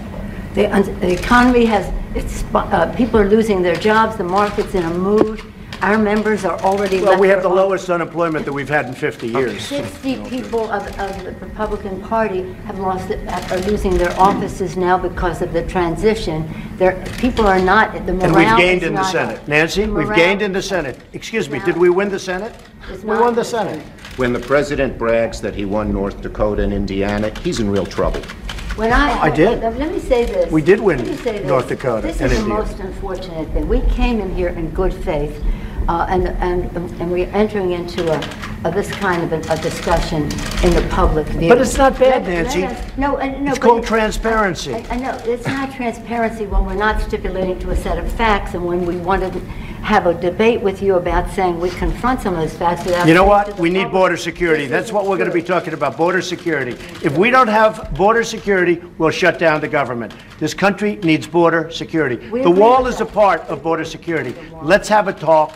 We're going to get the wall built, and we've done a lot of wall already. Mr. President, please don't characterize the strength that I bring to this meeting as the leader of the House Democrats who just won a big victory. Elections have consequences, Mr. President. Let me just say. That's right. And that's why the country is doing so well. What the President is representing in terms of his cards over there are not factual. We have to have an evidence-based conversation about what does work, what money has been spent, and how effective it is. This isn't about, this is about the security of our country, to take an oath to protect and defend. And we don't want to have that mischaracterized by anyone. One thing I think we can agree on is we shouldn't shut down the government over a dispute. And you want to shut it down. You keep talking about it. The last time, Chuck, you shut it down. No. And then you opened it up very quickly. And 20 times. I don't want to do what you did. 20 times Chuck, you have called for, I will shut down the government if I don't get my wall. None of us have said. You want to know something? You've said it. Okay, you want to put that on my... You said it. I'll take it. Okay, good. You know what I'll say? Yes. If we don't get what we want, one way or the other, whether it's through you, through a military, through anything you want to call, I will shut down the government. Okay, absolutely. Fair enough. And I am proud, and I'll tell you what, disagree. I am proud to shut down the government for border security, Chuck, because the people of this country don't want criminals and people that have lots of problems and drugs pouring into our country. So I will take the mantle. I will be the one to shut it down. I'm not going to blame you for it. The last time you shut it down, it didn't work. I will take the mantle of shutting down. And I'm going to shut it down for border But we security. believe you shouldn't shut it down. So there are so many things that went on that I don't even know how to address them. But basically, Donald Trump just gave Chuck Schumer a huge gift. He said, I will shut down the government and personally take blame for it. There are cameras all around that are witnessing me saying this. I will shut down the government and take blame for it if you don't give me what I want. But what does Chuck Schumer do? Like the idiot that he is? Well, since he is committed to this position of I want to avoid a government shutdown, he's like, well, Mr. President, I think we should not shut down the government and I am committed to doing what the American people want. Chuck, you're watching him headed straight towards a brick wall, and he's about to fucking faceplant, and what you're doing, rather than just letting him fall on his face, is offering to catch him. What is wrong with you? This is a win-win. Don't give him any money for the border wall or border security. Let him close down the government and then get blamed for closing down the government ahead of 2020. And then you get to gloat and say, look, this is a president that acts like a toddler and throws temper tantrums and shut down the government because he didn't get what he wants. But instead, you're offering to help Trump in a roundabout way by trying to convince him that shutting down a government is not in his best interests, even if he's clearly going to get blamed for it, like the last time. Now, look, I'm not inherently in favor of shutting down the government. I don't necessarily support government shutdowns, generally speaking, but when you're trying to do these types of negotiations and you are dealing with an authoritarian strongman, sometimes you've just got to step back and let him faceplant. But Democrats are incapable of dealing with Republicans and specifically Donald Trump's tactics. And it's just absolutely absurd. Another thing that irritated me about Chuck Schumer is that he kept interrupting Nancy Pelosi when he didn't have any good points to make. Like Nancy Pelosi, I think, probably was making better points. Not that anyone came out on top of this exchange, but he kept interrupting her. But Chuck, shut up. You're just interjecting with platitudes that are meaningless. So this was just a really weird exchange. I'm very glad that it happened because it was thoroughly entertaining, but nonetheless, it kind of is just a microcosm of the broader issue with Washington, D.C. That everyone is batshit fucking insane, yet they simultaneously think that they are serious people when they are the opposite of serious people. And the president is basically a toddler.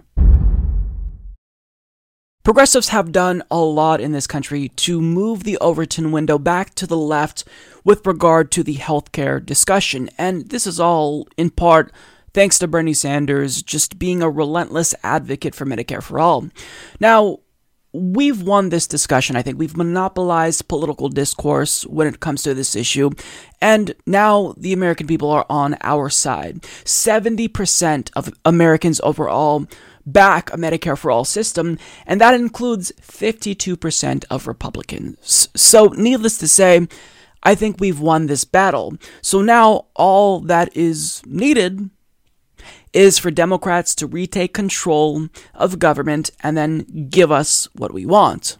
Well, it's not that easy, because now that Democrats will be retaking control of the House, there's this new push by healthcare lobbyists teaming up with corporate Democrats to push back against any progress when it comes to this issue at all. They don't want Medicare for All, and they don't even want to allow more people to buy into Medicare. So they're gearing up for an all-out war with progressives on this issue.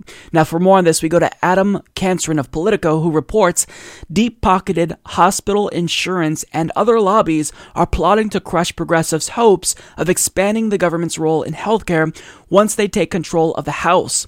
The private sector interests, backed in some cases by key Obama administration and Hillary Clinton campaign alumni, are now focused on beating back another prospective healthcare overhaul, including plans that that would allow people under 65 to buy into Medicare. This sets up a potentially brutal battle between establishment Democrats who want to preserve Obamacare and a new wave of progressive House Democrats who ran on single-payer healthcare.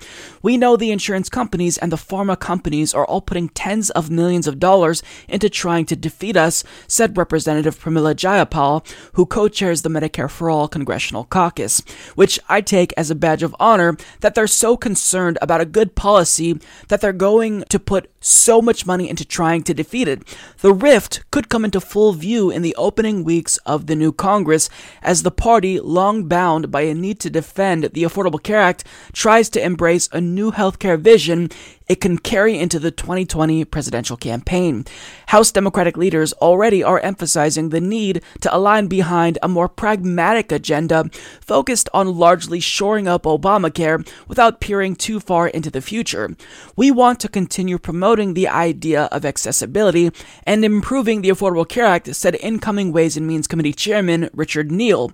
That should be the primary goal that we have. It's a sentiment shared by the major lobbies that fought alongside Democrats against Obamacare repeal and now want to reap the benefits. These interest groups contend that after a decade of upheaval in healthcare, the public would prefer simple fixes that strengthen the ACA over a headlong rush into another dramatic overhaul of the system. Well, guess what? Those interest groups are dead wrong. The ACA was not a dramatic overhaul. That was incrementalism. It was by definition incrementalism. The boldest component of the Affordable Care Act, which was a public option, was not adopted. In fact, it was abandoned early on. So we already got your bullshit incrementalist approach, and it simply wasn't enough. So when they say, these interest groups specifically say that the public would prefer simple fixes, no, you don't get to just say what we prefer. Look at the fucking public opinion polls. 70% of Americans support Medicare for all. It is very clear, and that's just looking at polls. When you actually look at the grassroots enthusiasm behind this bill, I mean, I've never seen this much momentum for a single-payer healthcare system before. So you don't get to just say, this is what the American people want. They want a simple fix. No, we want a drastic change because our healthcare system is complete and utter garbage.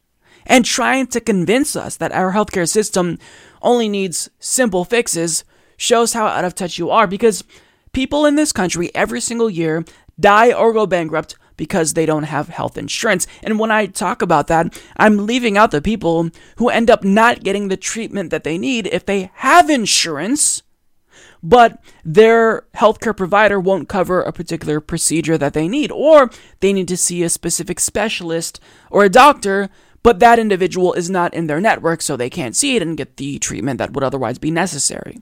So our healthcare system is fundamentally broken, and it needs to be reformed from top to bottom. The only feasible way of fixing our broken healthcare system is Medicare for all. Americans know this, and trying to convince lawmakers that we don't want Medicare for all and we want simple fixes, well, that's just flat out wrong. It's propaganda. It's corporate propaganda. It is the cries that we're hearing from dinosaurs, with dinosaurs being the health industry, the healthcare industry, the health insurance industry, knowing that they're going to go extinct. They see the asteroid coming, and now they're scrambling because they don't know what to do. So they're running to Democratic Party lawmakers and saying, oh, trust me, you don't want to do Medicare for all. Trust me. It's not that I'm trying to protect our profits. It's that the American people don't actually want Medicare for all. Well, that's just bullshit. All you have to do to dispute that theory and really just debunk it flat out is talk to someone. Now, lobbyists are going to say this. That's not necessarily something that's surprising to me. What is infuriating to me is the individuals from the Democratic Party establishment that came from the Obama administration and Hillary Clinton campaign that are fighting alongside these insurance lobbyists. I mean, how disgusting is that? You're teaming up with the healthcare industry and presumably taking their money, which I think is blood money, And you're trying to fight against something that the American people want and the overwhelming majority of your own party want. I mean, how despicable of a human being do you have to be to do something like that? But look, the overall point of this article is that the establishment wants to crush progressives.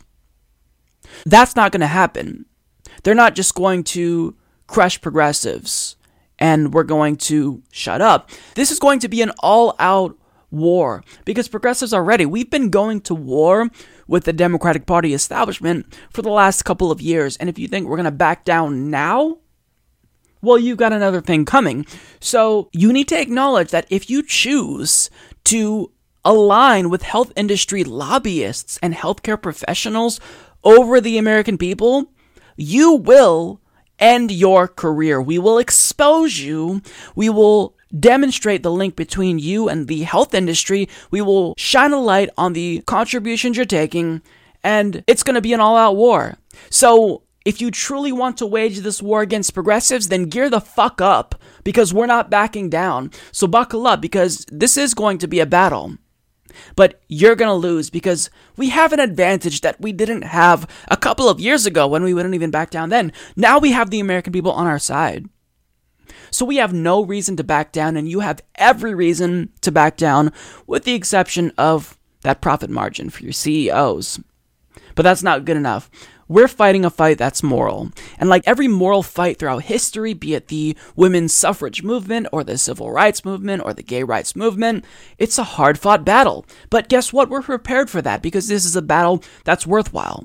And it's not just healthcare. We're going to have to battle when it comes to climate change. We're going to have to battle on a plethora of issues because we are forced to work with centrist, neoliberal, pro-corporate Democrats because we live in a two-party system where the only other alternative is Republican Party extremists. But they're going to acquiesce and do what we want because we're done doing things their way because we've already tried that and it hasn't worked out too well.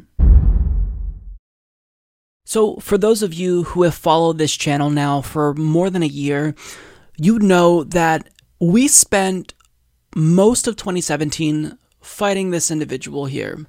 His name is Ruben Kihuen. He is the representative in the 4th Congressional District of the state of Nevada.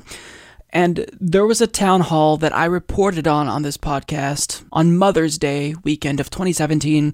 And Amy Vilela, you all know her as a congressional candidate, showed up to that town hall. This was before she was a politician and was just an activist, and she asked him to co-sponsor H.R. 676, which is the Medicare for All bill. Now, he said no after she told her story about how her daughter died because we don't have a Medicare for All system, essentially.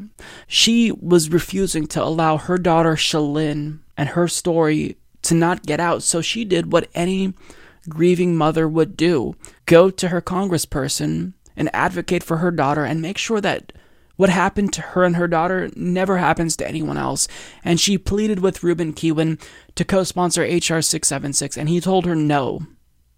Now, what happened next was really remarkable because she then chose to primary him, run against him in that district, and she teamed up with Justice Democrats and Brand New Congress, and Amy announced her campaign on the Humanist Report because a lot of my viewers were following this story so closely. And look, we've been putting a lot of pressure on Kihuen ever since that town hall. We sent so many calls to his DC and Nevada offices that we filled up his voicemail inboxes. I mean, he knew that he outraged thousands of progressives across the country by having the audacity to say no to Medicare for All after a mother just explained how important it is to him. Now, what ended up happening was there was a scandal.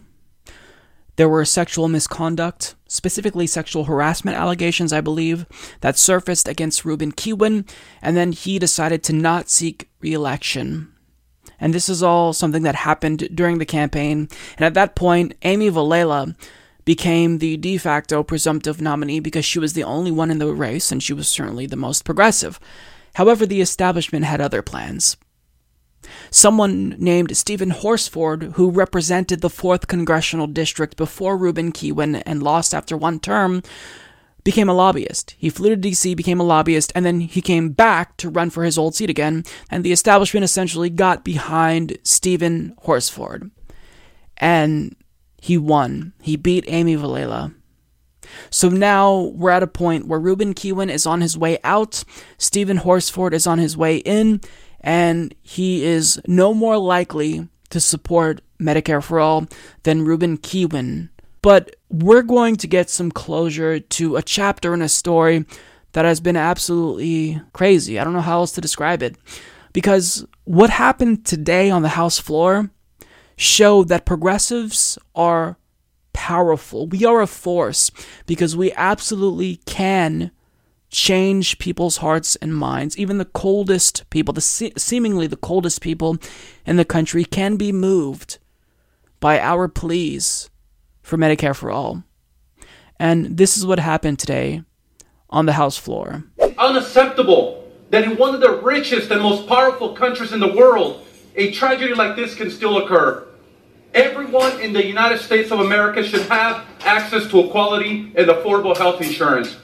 Access to health care is a basic human right, and no one should ever be denied Medicare because of their inability to pay. This is why, Mr. Speaker, I recently pledged my support to the Medicare for All Act, which provides universal coverage to all those living in the United States of America. My deepest condolences go out to the Vilela family. And Shalyn, this one's for you. Thank you, Mr. Speaker. So not only did Ruben Kihuen publicly endorse Medicare for All and make a passionate defense for why we need Medicare for All, he did a tribute to Shalyn. That was so powerful because it's clear he had a change of heart. What Amy Vilela told him, the story she shared about her daughter, Shalyn, that day, it did resonate with him. Little did we know, it actually did strike a chord with him. The question, obviously, is, why did you wait so long? Why did you not co-sponsor HR 676 the day after she shared her story with you? Why do it now when you're on your way out and it really doesn't make that big of a difference? Well, Ruben Kihuen actually met up with Amy Vilela, and he explained that he was kind of with her all along. He just wasn't able to act or was discouraged from acting because there are very powerful forces in D.C. that tried to stop him. Hi, everybody. Welcome to Washington, D.C. Amy Vilela. Hi. We're so happy to share your story, your daughter's story. I want to thank you. It's been a long journey, and I really appreciate it. Look, first of all, I just want to say this is coming from the heart. You know, I'm not running for re-election. This is something that I wanted to do. From the time that you and I, had our town hall meeting, you shared your story. It's something that I felt it was the right thing to do from the heart. And I think this is the right time to do it. I wanted to do it, talk to my chief of staff and my team, and I said, look, I want to do this. I've been wanting to sign on to Medicare for All for a long time. And because we had Washington, D.C. consultants saying, no, this doesn't look good for your re-election, they were pushing back. But I believe this is the right thing to do. This is not politics. Your story touched me.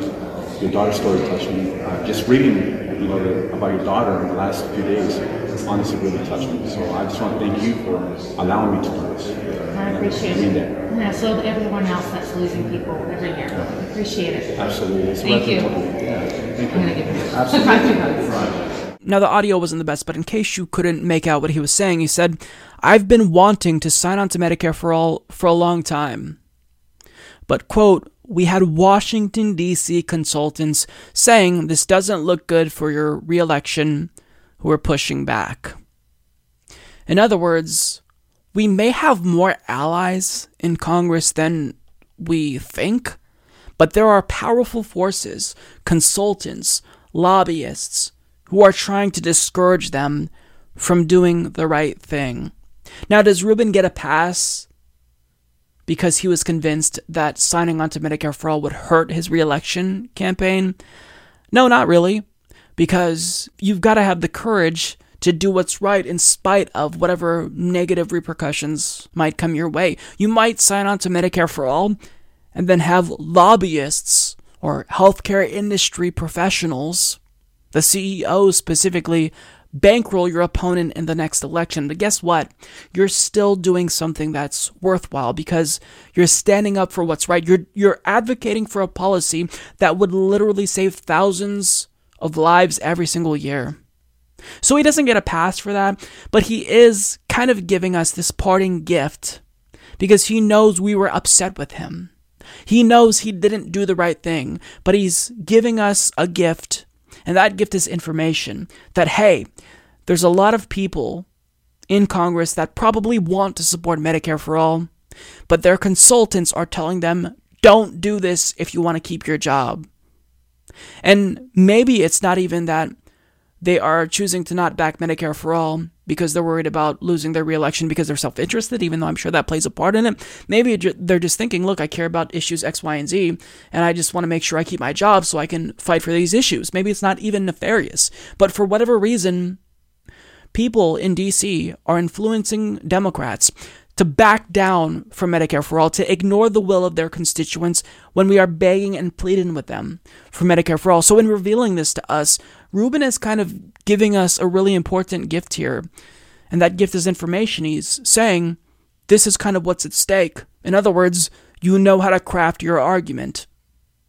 What's going to speak to them, in addition to the stories, because Shillin's story clearly resonated with him, what's going to speak to them is something that counters what they've been told by the consultant class in Washington, D.C. And I want to go an extra step here and give credit where it's due to Rubin here, because what he's saying here, think about what that means for his career prospects. He's a one-term representative, and his only hope at this point of being wealthy is to do what Stephen Horsford did and become a lobbyist. But by revealing this information to us, what lobbying firm is going to hire him? He's kind of doing something that bucks the narrative, that bucks DC orthodoxy. You're not supposed to reveal this information. I mean, we're in a time where people are really blowing the lid off of all of the bullshit that goes on in DC. You have Ocasio-Cortez tweeting about how Goldman Sachs is talking to freshman members of Congress and basically indoctrinating them into neoliberal corporatism. And now we have Reuben Kihuen saying, look, for those of us that wanted to back Medicare for All, we were told not to do that. They're trying to pin us down and tie our hands so we don't do that. And that's really a damn shame. But in terms of Reuben Kihuen signing on to Medicare for All, even though it serves nothing more than symbolism at this point, right? He's just signaling to us that he's with us.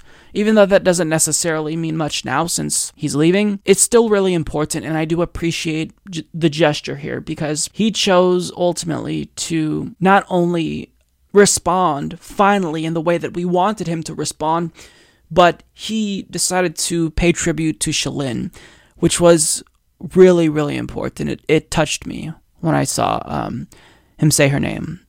So even if it didn't go the way we expected it to, even if what happened in Congressional District 4 in Nevada didn't turn out the way we had hoped, at the end of the day, we still kind of won. Because we put pressure on a corporate Democrat who didn't support Medicare for All, and even if he didn't do what we wanted him to, because of nefarious forces in D.C., what we said still resonated with him. And that in and of itself is important, and it shows just how powerful progressives are. What Rubin is doing is he's kind of paving the way for us to put pressure on Stephen Horsford, because we already know he's not going to co-sponsor H.R. 676. I would be shocked if he did. But he's probably not going to support Medicare for All. So what Rubin just did is give us this information that if Stephen Horsford doesn't back Medicare for All, it's because he lacks the political courage to do so. It's because there are consultants that the Democratic Party establishment hires to try to convince them to not endorse Medicare for All. But the good news is that there's over 100 Democrats in the House that co-sponsored H.R. 676. It's just a matter of getting those last holdouts to come to our side. And there's going to be a war within the Democratic Party, a gigantic intra-party battle between progressives and corporate Democrats when it comes to Medicare for all. But we will not back down. I don't think it's very controversial to say that as DNC chairman, Tom Perez has been a complete and utter disaster. Because if you are going to run the DNC, a corrupt organization from top to bottom, I think that especially after what happened in 2016, one of your number one goals should be to win back the trust of progressives. Has he been successful at doing that? Absolutely not. And it's because he's not really even trying. I mean, back in 2017, what did he do? He purged progressives from high-ranking positions within the DNC in order to replace them with establishment loyalists who also happened to endorse him when he was running to be the DNC chairman over Keith Ellison. So, I mean, he has repeatedly shunned progressives. He's done things to make himself suspect, like endorsing Cynthia Nixon over Andrew Cuomo when, as DNC chairman, I mean, you have a vested interest in remaining neutral because that helps you maintain your legitimacy.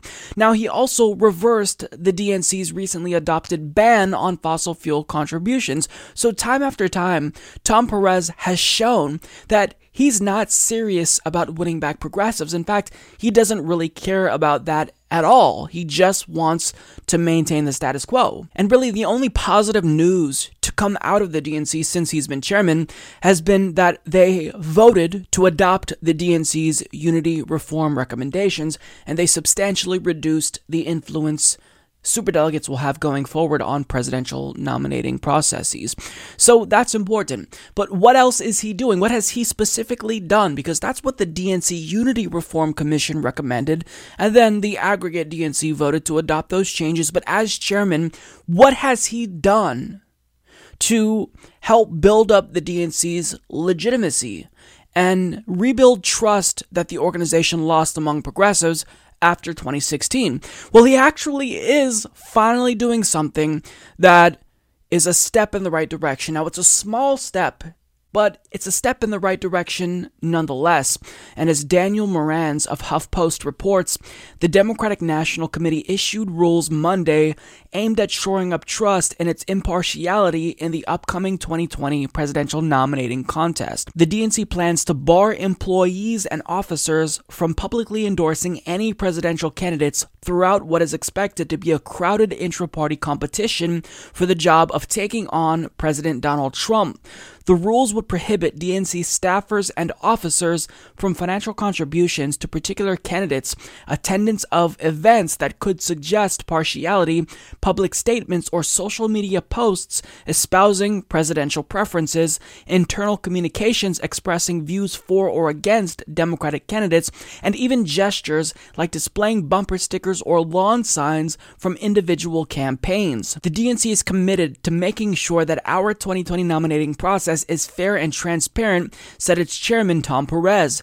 These new policies will help ensure that there is no perception of partiality by the DNC during the campaign for the Democratic nomination. DNC CEO Seema Nanda sent a memorandum to DNC staff laying out the new guidelines on Monday afternoon. Patrice Taylor, the DNC's director of party affairs and delegate selection, sent a similar set of instructions to DNC officers. The rules aim to avoid a repeat of the 2016 presidential primaries when supporters of Senator Bernie Sanders were critical of the DNC for appearing to favor Hillary Clinton. Now, let's just be clear here. We weren't critical of the DNC because they, quote, appeared to favor Hillary Clinton. We were critical of the DNC because they did favor Hillary Clinton, not just vocally, but in practice, in allowing Hillary Clinton to take control of the DNC, their fundraising operation, and controlling the press releases that they release. That's not just the perception of bias and favoritism. It's outright allowing her to control the DNC. It's a rigged process. It's inherently flawed and biased. So they're kind of misrepresenting the story here by saying, oh, well, we just didn't like that it appeared as if there was some type of favoritism. No, there was favoritism. You can say it. It's undisputable. And in fact, if you don't admit to it, then I can't take you seriously. So look, what they're doing here is very, very important. But here's the thing.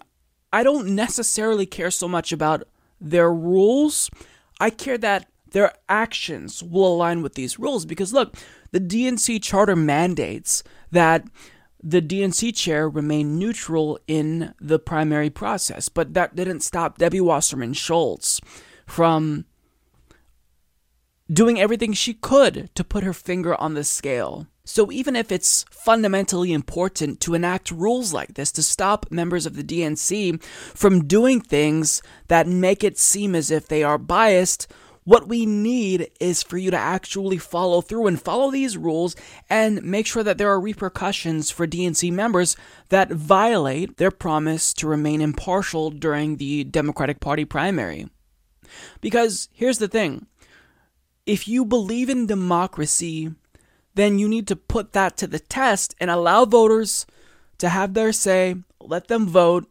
We don't need you to tip the scales in favor of one candidate over another. Just let it play out. And if your candidate loses, then your candidate loses, okay?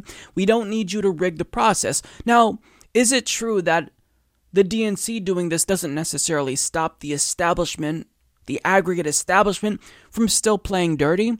Well, no, because look at what the Californian Democratic Party did. They moved up their primary because they felt as if having an earlier primary in their state would favor someone like Kamala Harris. Now, they didn't overtly say this, but we know that that's what they're doing. Because Kamala Harris, she will likely, overwhelmingly likely, will be running for president in 2020. And she's from the state of California, where you can pick up a lot of pledged delegates if you win that state.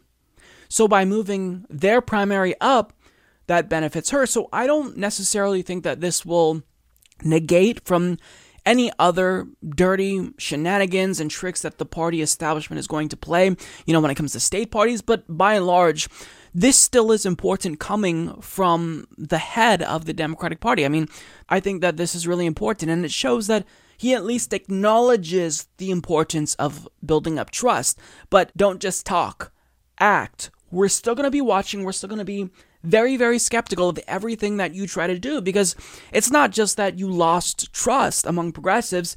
You absolutely took that trust, stepped on it, took a dump on it, and then wiped your ass with it. That's what you guys did in 2016. So it's going to take a lot to rebuild this trust after what you guys did just 2 years ago was absolutely not just immoral, but one of the most unethical things I think that the Democratic Party has ever done. So it's going to take a lot, but actually put this into practice and don't just say it.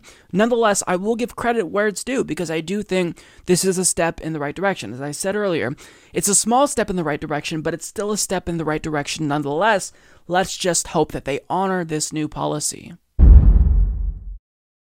As you all know, the deadline for Congress to restore net neutrality using the Congressional Review Act was initially December 10th, but thanks to dysfunction in Washington, D.C., it has since been extended to December 21st, thankfully, because since Democrats and Republicans haven't agreed on a bill to fund the government, well, that dysfunction kind of worked out in our favor for the first time in a while, and now we have more time to get to the 218 signatures needed to actually nullify the FCC's 2017 repeal of net neutrality. Now, not too long ago, I told you about how ISP-funded Democrats were conspicuously ghosting their constituents on this particular issue, because it's clear that Americans want net neutrality, but these 18 Democrats have refused to sign on to the CRA, and one of them is newly elected Democratic Representative Mary Gay Scanlon from Pennsylvania's 7th Congressional District, and she actually did decide to respond to her constituents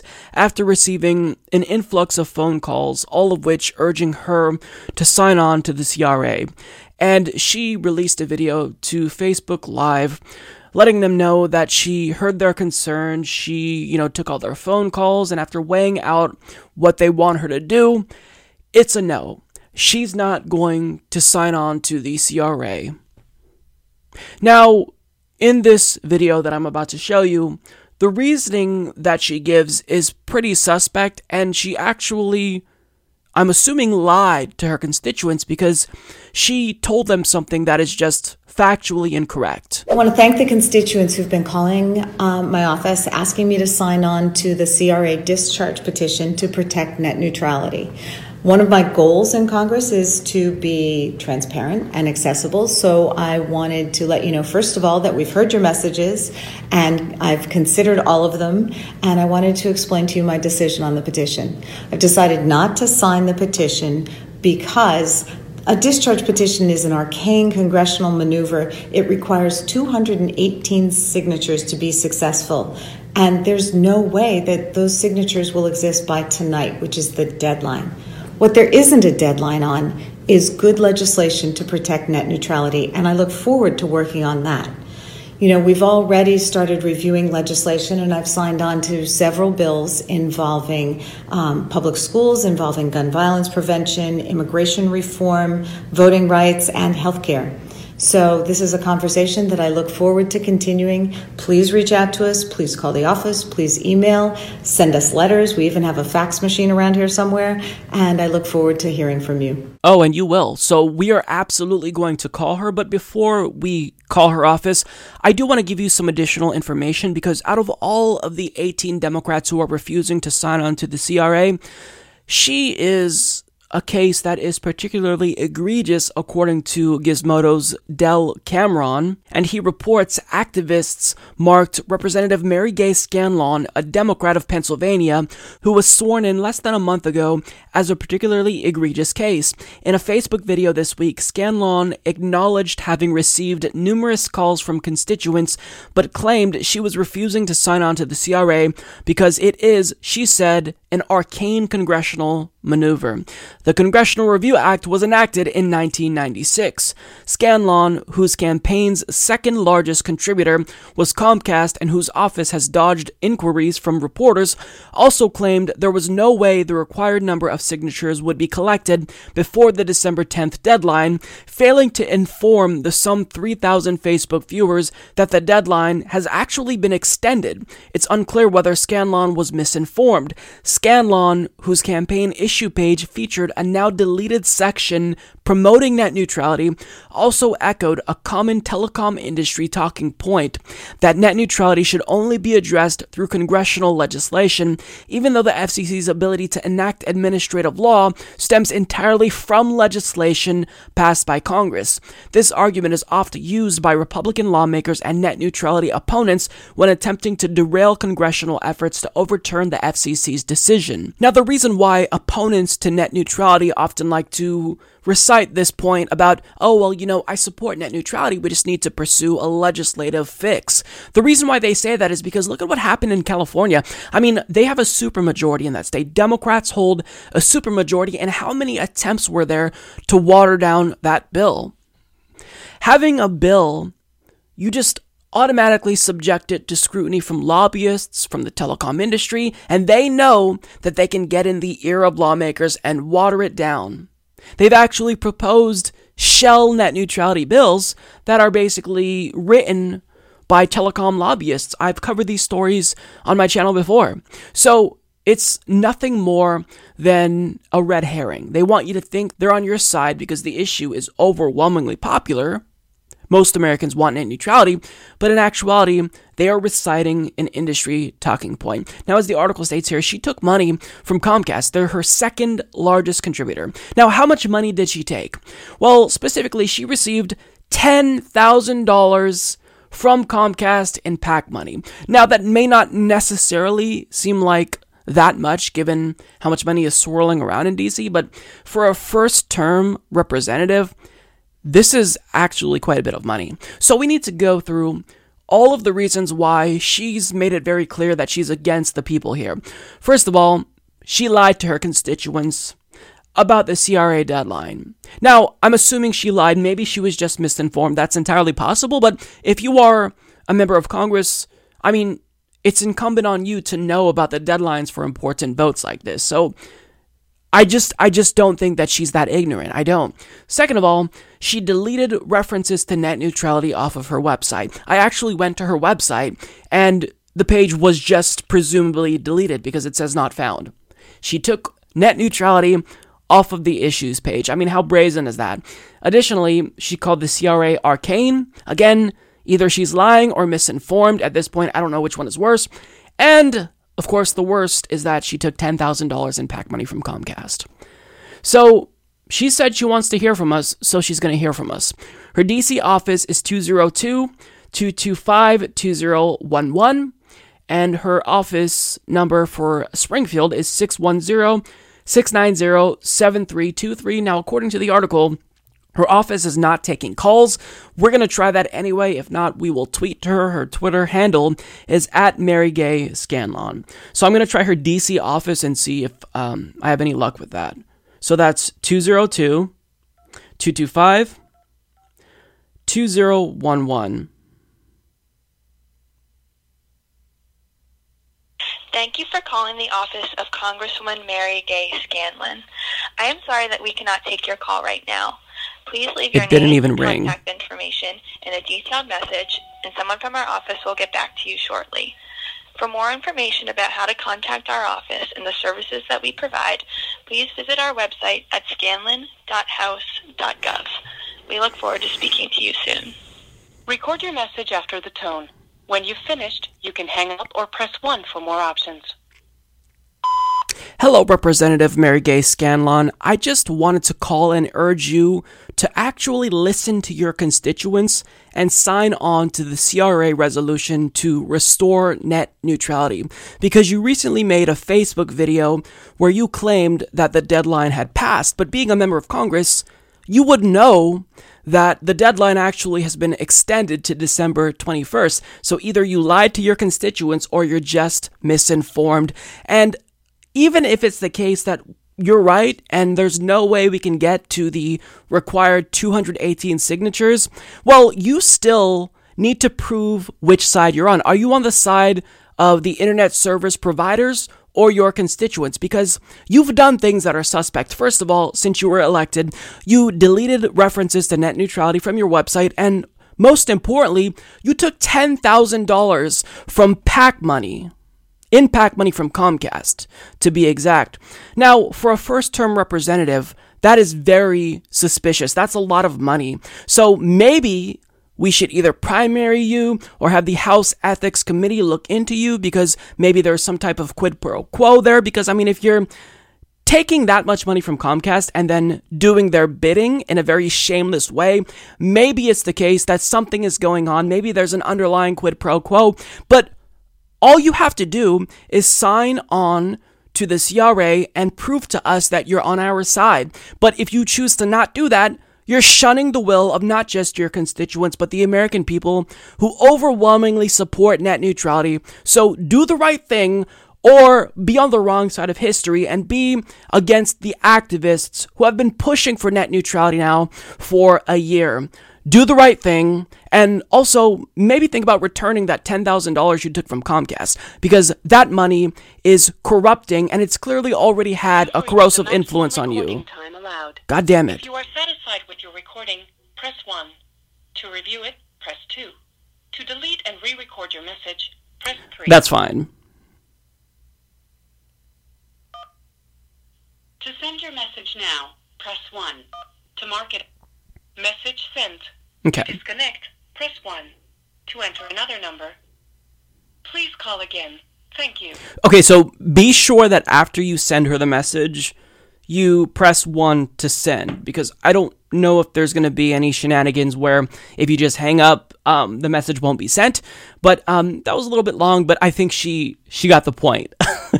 And I knew that I was going to get cut off soon, but I just tried to squeeze in as much as I possibly could. But look, this is completely unacceptable. I mean, these are people who are expected to do the right thing. If you're in the Democratic Party, there's democracy in the name of the party you subscribe to, that you're a member of. So do democracy. Your constituents have clearly been calling you. I mean, you acknowledged it. Listen to them. Sign on to the CRA, and don't just sign on to the CRA and wash your hands. Actually encourage your colleagues to do the right thing and also sign on to the CRA, because as Democrats, we're supposed to be relying on you. So actually fight for us and take a stand for net neutrality. So give her a call and reach out. I already tweeted to her. We have to make sure that she knows, because she's a newly elected member of Congress, that if she wants to do the bidding of Comcast, then she's going to have a tough time, because constituents will continuously put pressure on her so long as she is beholden to Comcast. Well, that's all that I've got for you guys today. Thank you so much for tuning in if you've made it this far in the episode. And special shout out to all of our iTunes and SoundCloud listeners. As usual, before we go, I want to take a moment to thank all of our Patreon and PayPal contributors for helping the show to not just survive, but thrive. You guys are absolutely amazing. Thank you so much. I will see you next week for our last episode of the year. And as you could have imagined, it's going to be a pretty large episode. So take care. I'm Mike Figueredo. This is the Humanist Report. Have a great day.